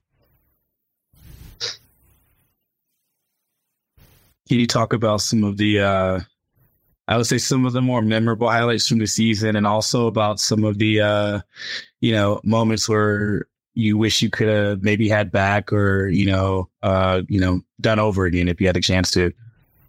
It's a great question. Well, I will say, in terms of like the best moments, like Tokyo was amazing. I love Japan. That was so much fun. And as much as like the volleyball and winning feels great, dude, just like hanging out with guys in Japan, getting sushi together and just like chopping it up. That's the best, bro. Like those are the things you remember when you finish playing volleyball. You know what I mean? And like, I was very humbled by that when, I went to Hawaii and we made it to the NCAA tournament for like the first time in I don't know how many years, and we lost, but like, it was a big deal. We were a good team. We were number one in the nation for most of the year. Like had such a good season. 2, 3, 4, 5, 6 years. 2 summers ago, I watched them play Ball State. They ended up winning. Hawaii ends up winning the national championship. No one knows who I am. Most guys don't know who I am. Like, life moves on, and then there's the next best player and then next best team. And like, so the things that's why I harp so much on like being a human first is like, those are the things you're going to take home with you. Relationships you've made, like things you did together, things where like shit hit the fan and like, like something happened and how hilarious that like this got or like guy lost a bet and he has to shave half his head. Like those kind of things to me are like, those are the things you remember forever. So I love that I'm in a position to be on a team with guys who are like super fun. Like we have a really fun group, so yeah, being in Japan, walking around the streets, getting sushi, like getting lost in Tokyo for a little bit is like discovering some amazing new spot for like, I love sushi personally and love fish. So it was like, I was in heaven, all the games, like we play a game called Finny, which is a card game. And I'll say me and Max Holt were partners. It's 2-on-2. And we made a lot of money on the pot. A lot of money, dude. I'm telling you. Shout out to Mike Amaha, who had a great attitude while he was losing dollar. Thomas Deschke, CJ DeFalco, Matt Anderson for a little bit. Those guys were great sports, but me and Max Holt cleaned house. So that felt pretty good.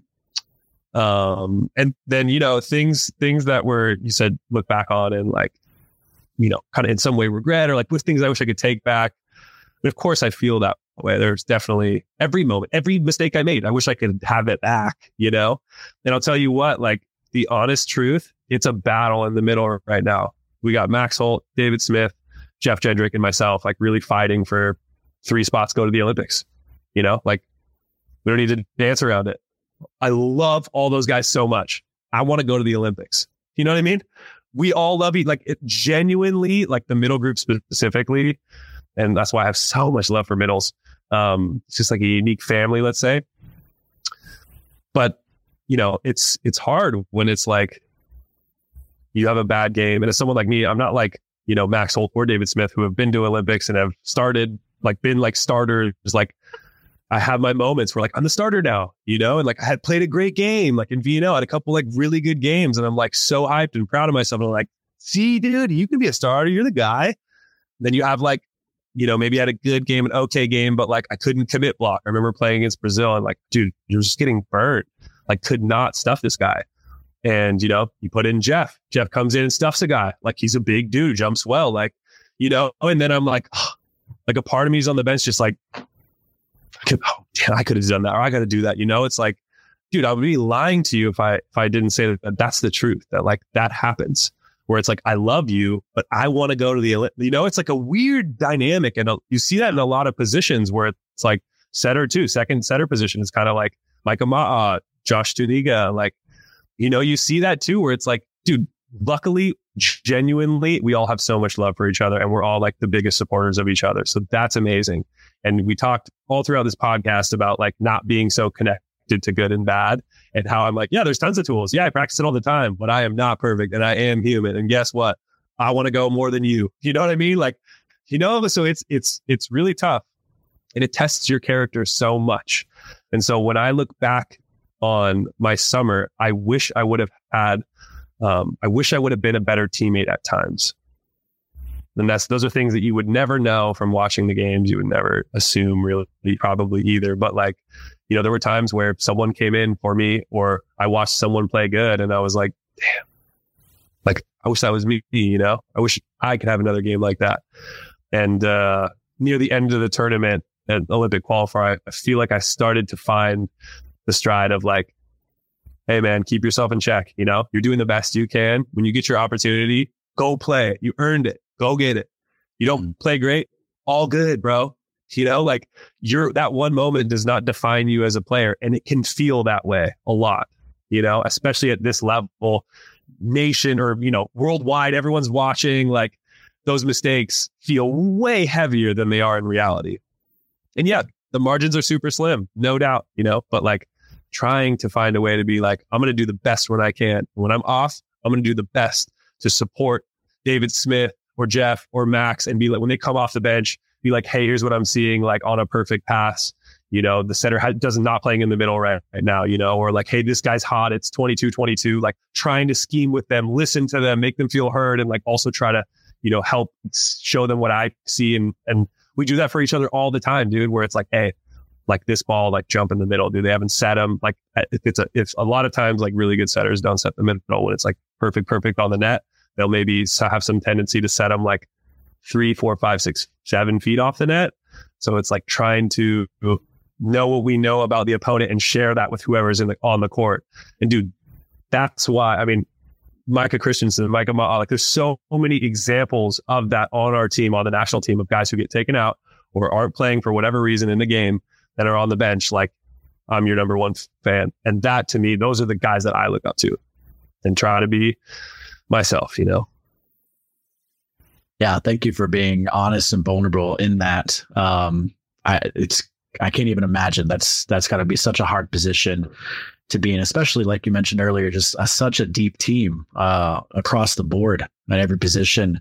Let me say something too. Yeah. Sorry to interrupt you, Steve. Go ahead. Talking already. Honestly. Please go ahead. But I think that's the thing that like the guy who finished second place in the Olympics, or like the guy who finished fourth place in the Olympics in like a sprint or something, or like, you know, the guy who doesn't make it. No one talks about that guy. That's hard for athletes to deal with, you know? Imagine like, you know, for example, the last Olympics, I ruptured my plantar fascia right before we were going to go to Italy. I recovered in like 3 or 4 weeks and was able to go, and didn't have my best chance. Felt like I should have got more. Don't go to the Olympics. And I'm just in my mind, like, no one's ever going to know. I'm an Olympic level player. I'm one of the best in the world. I prove it when I'm overseas. I've had great seasons in the best leagues in the world. And it's like, it's that ego just being like, no, that's got to be me. That's got to be me. And I have a lot of empathy for those guys who didn't make it. There's a lot of Olympic level players who never made it to the Olympics, especially men's volleyball. And it's weird. We talked about this too as a team. Like in a lot of other sports, you can bring a backup and a second backup, and like a basketball team with 20 guys or whatever it is, you know. But for some reason, I don't know what the rule is in volleyball, you can only bring 12. When in the summer, 14 to 16 travel every tournament. So it's like, makes you feel like, oh, I wasn't good enough, and that is really, really hard. Trying to accept that I'm an Olympic level player who might never go to the Olympics is not easy. It's not easy for my ego. You know what I mean? And so I try to keep the perspective too of like, remember, this doesn't define who you are as a person. Yeah. And that's hard. You know what I mean? It's really, really hard. It's hard to accept that, like, it's like, dude, when you have a good game and people on Instagram write you and they're like, dude, you're the best, or that was sick. You're just like, oh, hitting me with dopamine. I'm like, oh, I'm loved and people think I'm so great. And then, the bad things happen and you're just like, whoa, So again, like bringing everything back to like, one moment does not have to define you. It will feel like it's defining you, but it will pass. And as you move on, it's like, do any of you guys remember the team in the 70s who won the Olympics? Like, no, you know what I mean? Then you're just some old dude who used to play in the Olympics or didn't or whatever. Like, it doesn't matter. It should say it doesn't matter. It's also an amazing accolade and like very hard to do. And I also have so much love for people who have gone and have endured. For example, Garrett Maututia had been in the gym for so long. Last year, he goes to the Olympics. To me, that's incredible. Like, he stuck through so much of always being the fourth and he finally stayed through long enough. And he's someone who's also very poised and knows his role and does his thing. Another great example of like a really humble guy in that way. Got his chance, like you see that and you're like, hell yeah, dude, like that's sick because it's hard, So yeah, that's in there. No, thank you for that. That was awesome. Yeah. What would making the roster for Paris mean to you? All that said, I know it's give and take, trying to be the best teammate you possibly can while staying competitive, and your team, all positions have a healthy, competitive, environment around you all and, playing overseas and, having your time with the national team. What would making that roster, this time around mean to you? Clarence, it'd mean the world to me. No, I'm kidding. I mean, it would be sweet. Obviously it would be sweet. Like, what can I tell you? Like, of course, that would be amazing, for so many reasons. And, one of them is like, I know I have what it takes to help our team win. So do the other guys on our team, like I want to be able to prove that and just show that. I want to go to a tournament that's like the holy grail of tournaments, like I want that experience, dude. I want to know what it's like, you know what I mean? Like all of that stuff. And I guess like I'm like downplaying the question in some way to bring it back to like, I'm going to do my best not to let it define me one way or the other, that it's like, if I don't go to the Olympics, I'm still a baller. I still work hard. I still get to do the thing I love. That's got to be enough, and I got to accept, and this is something to get like deeper with me, like something I'm really working on now is like, accept that you're doing this because you love it and let the results come as they may. Because that's the only way to bring out the best in you. If you stay attached to results, you're just going to ride this gnarly roller coaster. And as someone who's ridden it off the tracks and like all over the place, I'm telling you, it's exhausting. So, to me, it's like, if I make the Olympics, like I'll be so grateful and so stoked. And if I don't make the Olympics, I'm gonna be so proud of myself for working just as hard. You know what I mean? I have those moments too. And like, you think about guys in the NBA who are making millions of dollars. And for those of you who don't know, all players are not making millions of dollars. And I'm like, dang, I work just as hard as those dudes in the NBA. I guarantee it. I'm in the weight room for 1.5 to 2 hours, 3 to 4 times a week. I'm jumping like crazy. I'm practicing 5 days a week, 6th day having a game. Like, we're working just as hard. I'm not getting paid nothing compared to those guys. My ego's like, that's bullshit. Like, no, what? Like, I wish. Like, so it's trying to be humble. And that's why like none of that should matter if you're doing what you love. Like, that's what I believe. And getting to do what you love is honestly a privilege for a lot of people. And I'm very privileged to get to do what I love for a living. And that needs to be enough. So I'm kind of like saying this out loud to hopefully like genuinely believe it. It doesn't mean I wouldn't be hurt. I would be, super hurt to not go to the Olympics. And at the same time, like, I hope that I can look at the next upcoming Olympics and go with humility or not go and be the best teammate I can and be like, I'm stoked for you guys. That'll be my test. And I'm excited to work towards that and give my best towards that and see what kind of man I am when that day comes. Yeah. Well, either way, congratulations on just, having that opportunity to compete for the spot and being in that situation. And like you said, playing the game that you love, playing volleyball at such a high level, such an awesome achievement in itself. And good luck to you. Good luck to the team as you guys train and compete next year and gear up for the Olympics. Excited to watch that squad for sure. Yeah. Sick. Hey man, this could be the year too, dude. I'm gonna be honest. Like we had a good summer for sure, but like squad's looking good. The squad's looking good. Squad's looking deep in all the right places. Yeah, that's right. Yeah, a lot of experience coming back too. It's awesome. Yeah, they're looking great. Yeah. Kind of to wrap things up here, just wanted to hear about your off season right now. What are you doing? Are you planning to go overseas? What's going on? Oh, I wish. Sorry if I'm ending on a sour note. I should have navigated this a little better. No, I'm going to do my best to, just keep it, I don't know, really honest. And the honest truth is like, was supposed to go to Shanghai, go play in China. It was a big deal opportunity for me because it's hard to get in a league that pays great and is like, doesn't have a huge foreigner, like they have foreigner rules out there. It's hard to get a contract as a middle to go play in China. So I'm very grateful that I got that opportunity this last year to go this year.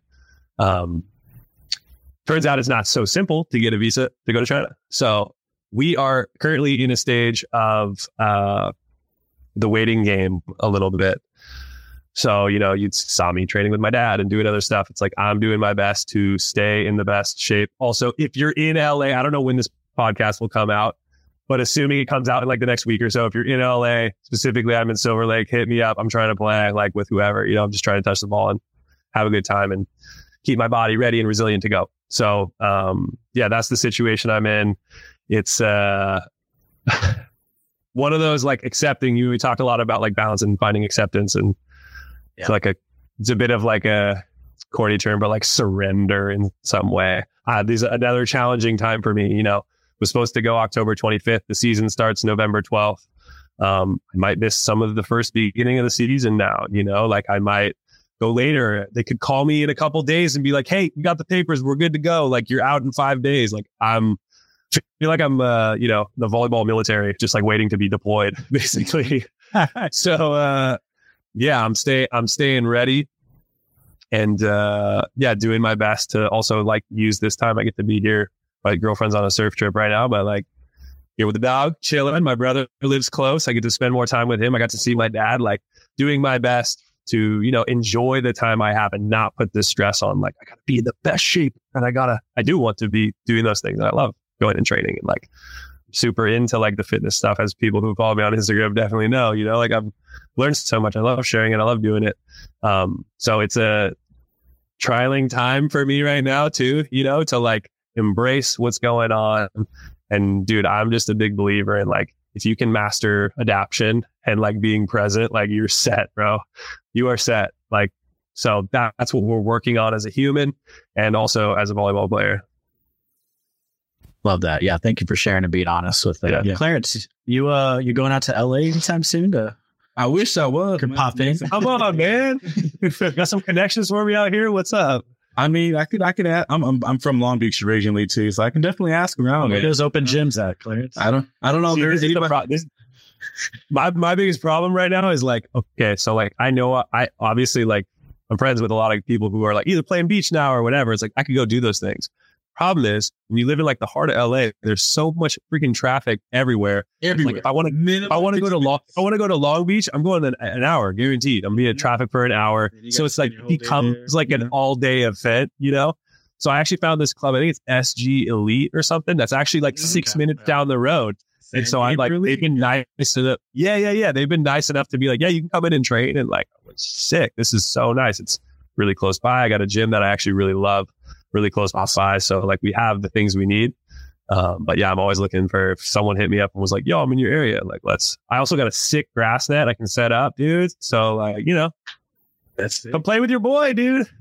I'm open invitation. Might have to come out.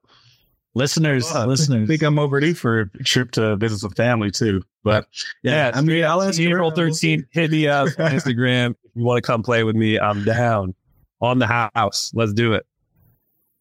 I love that. Well, good luck to you. Hopefully you're getting out to China here soon. But yeah, enjoy the time that you have right now. Like you mentioned, 8 months out of the year is tough. So yeah, hang on to spend some time with the girlfriend and the dog and your dad. So yeah, enjoy that while you can.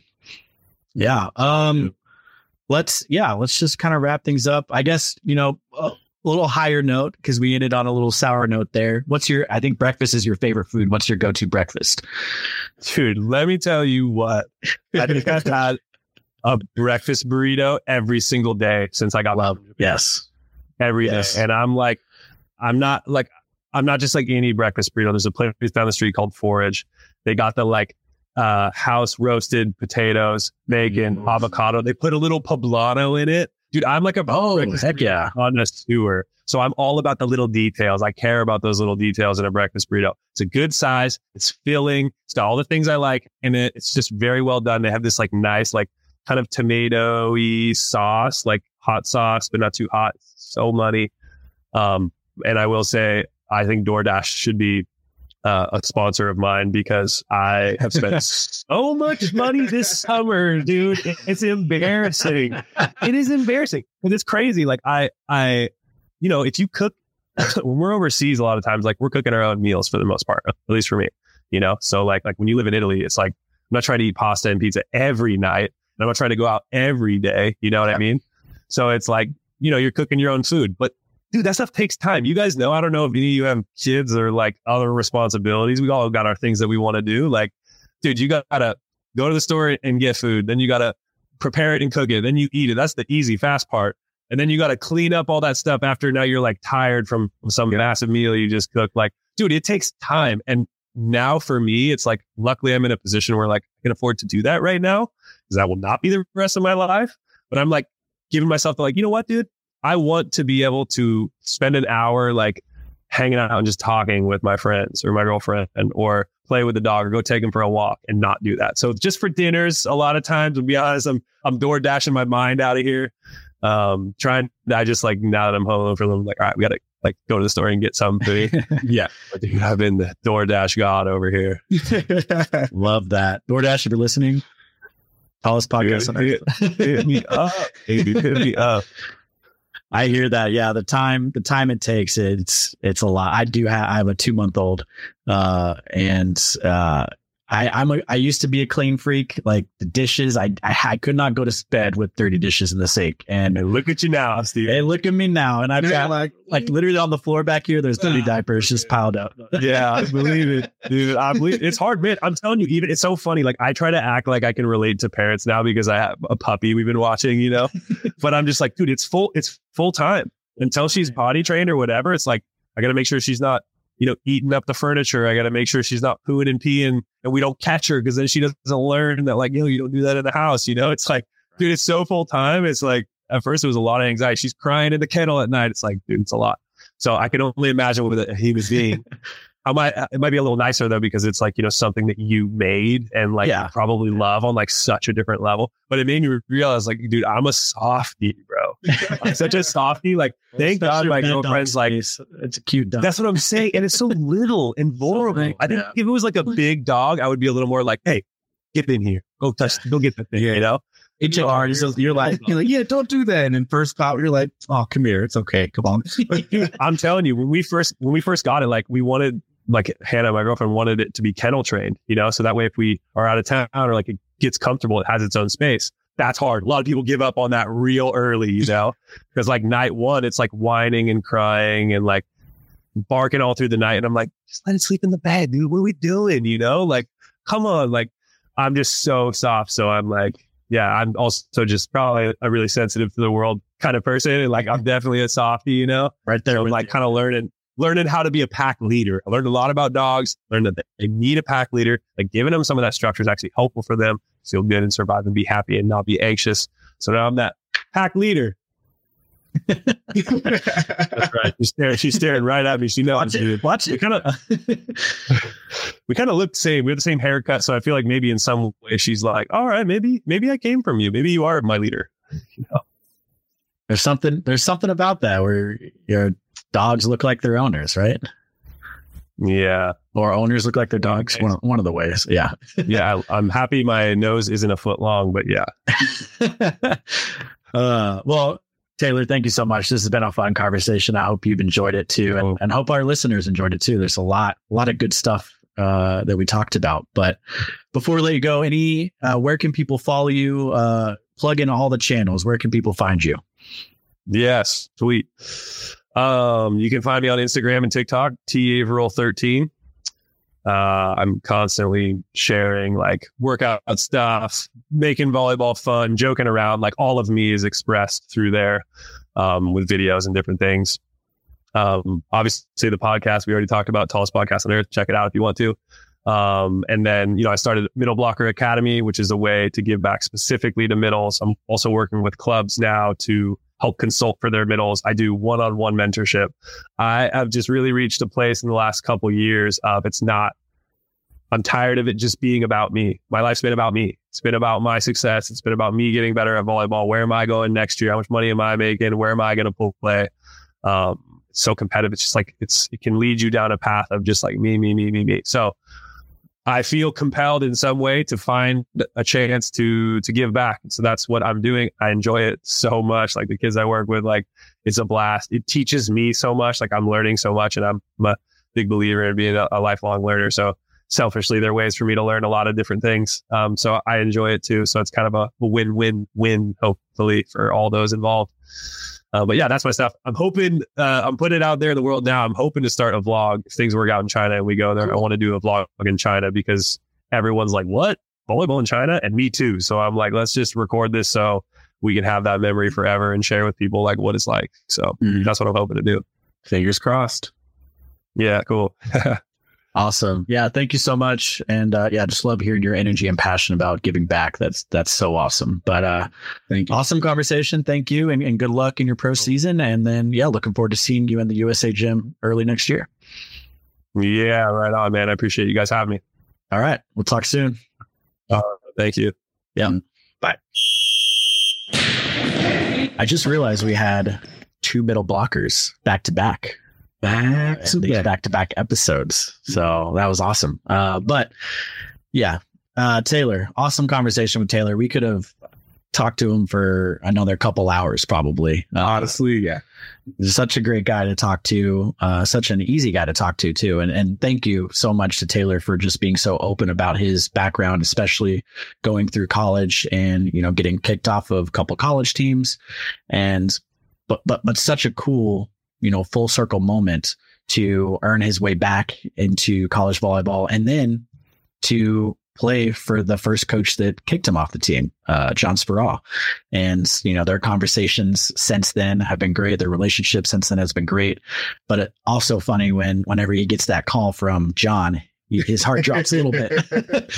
He's like, what did I do? He goes through everything in his head. He's like, did I do something? But no, awesome conversation with Taylor.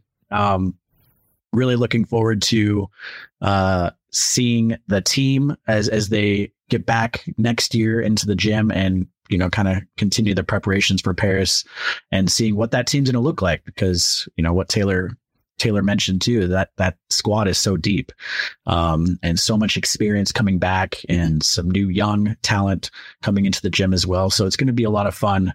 It's going to be a fun team to watch as they, prepare for Paris. I agree. I mean, just to reiterate what you said, the amount of just effort and extra work and adding that on top of the, mental pressure of just wanting to show that, he changed and that he's working for this and that he will come back as a different person, like through going through all that. I mean, it's very admirable for sure. I mean, not a lot of people get, a second and or a second and or third chance when it comes to a lot of that. And, he's just continuing to blow expectations out of the water. And, he's one of, my favorite middles to watch, on the national team and on a personality as well, too. Everything just clicks. Everything just clicks. You see the work there. You see the low of the game there. And, I think it's a great story. Like, no matter what, no matter what happens for Paris in 24, no matter what happens a couple years down the line, I think it is a very incredible story, that he gets to share with whoever would be willing to listen, for sure. Yeah, you mentioned his love for the game too, and just his efforts to give back to the sport too, and give back to young volleyball players, and his mentorship, everything with, what he's trying to do with You Won't too. I thought his You Won't explanation of that was so cool. Mm-hmm. And it took me back to my high school days where we were competing with each other in the weight room and on the field, just trying to better ourselves. And it was just friendly competition, and just a simple little phrase, "You won't," is just inspiring that next athlete, that other athlete to, try to better themselves, whether that's mentally or physically. But yeah, so cool to hear what he's doing with that, and hope he continues to grow that. And, as he, focuses, on his play on the court, but also what he's doing outside of the court as well. Yeah. But yeah, no, thank you again to Taylor. Such an awesome conversation. I hope listeners, you enjoyed it. Looking forward to having him back on the podcast too, because I feel like we had a lot more that we could have talked about. But if there was a time I wish I was in, California. Oh yes, and get an invite to train with a professional volleyball athlete. Man, he put the message out there. So if you're listening, you're living in that area, go hit him up. Man, if I was in California so now, cool. I'm like, all right, guys, I'm out. I'm to go practice. That is so cool. Yeah. Let's drop them out. Yeah. If you're in that area, definitely reach out to Taylor and get some training in with him, and you'll get a lot more out of it, and he'll get a lot out of it too. He's really just looking to play some volleyball. So, so I thought that was funny and really cool, to hear that. But thank you so much, Taylor, for taking the time to sit down with us and share your story and talk with us a little bit about your summer with USA, and then, looking forward to your hopes of making that Olympic team. And we'll be rooting for you, and good luck as you kind of navigate your way through your club season right now too. And then of course we hope to see you back in the USA gym very soon. Oh yeah. I think it's about time. Yeah. For upcoming events with Stephen. Shorter list for me today, but today, November 15th, is the last day to register for the Mountain Classic Boys National Qualifier on December 1st through the 3rd in our backyard here in Denver, Colorado. I'll be there. Clarence will be there. I'll also be there. Curtis will be there. Yep. Curtis will be there. Everybody's going to be there. So you should show up and party and play some volleyball. Little volleyball palooza. Little volleypalooza, and then just show up unregistered. I heard we should play volleyball here, guys. Just still yeah, Stephen mentioned on the podcast we can just play volleyball. They're gonna come to the desk and I'm gonna be like, we gotta open up a court, guys. Sorry.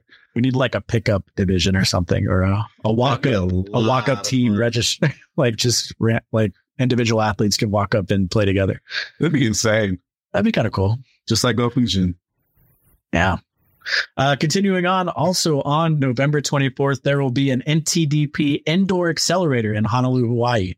Good luck and congratulations to all participants, and shout out to the Aloha region for hosting that event. More details. Go ahead. I was just going to say the USA Volleyball Show is sponsoring that. So we too. Oh, yes. In Honolulu, Hawaii, covering the event. That is not true, but we are trying. And anyone's traveling to that event, they got a few extra tickets, plane tickets. Just let me extra tickets. I will try to fit in a large suitcase. If you have one that can pick someone who is 6'2". But yeah, try to put it in the atmosphere, guys. Try to put it out there. That's right. More details on all upcoming events can be found at usavolleyball.org. All right. On to the pro side. You ready for this? Oh, yeah. First up, we have the Beach Pro Tour Challenge from November 16th through the 19th in Chiang Mai. Did I say that right? Chiang Mai, China. Up next after that, we have Beach Pro Tour Elite 16 November 22nd through the 26th in João Pessoa. Excuse me. João Pessoa, Brazil. After that, last but not least, we have the Beach Pro Tour Futures November 22nd through the 26th in Geelong, Australia. Good luck to all our national team athletes competing in those events.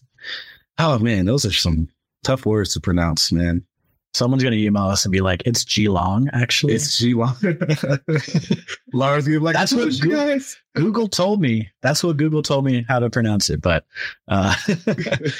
remember, listeners, you can rate and review, share with friends, family, teammates. It really helps this podcast grow and reach new listeners. And check out our video episodes now on our website and YouTube channel. We thank you for your continued support. Do you know a club that should be featured or a story you'd like us to share? You can email us at the USAVshow@usav.org. Leave us feedback and let us know about any future topics you'd want to hear about. New episodes drop every other week. And until next time, this is the USA Volleyball Show, the official podcast of USA Volleyball. This has been the USA Volleyball Show with Clarence Hughes and Stephen Munson. Produced by Curtis Ward. Our content producer is Laura Fawcett. Our marketing lead is Bree Jaycox. If you enjoyed this podcast, be sure to rate and review. And if you haven't already, please subscribe to the USA Volleyball Show on Apple Podcasts, Spotify, or wherever you listen to your podcasts.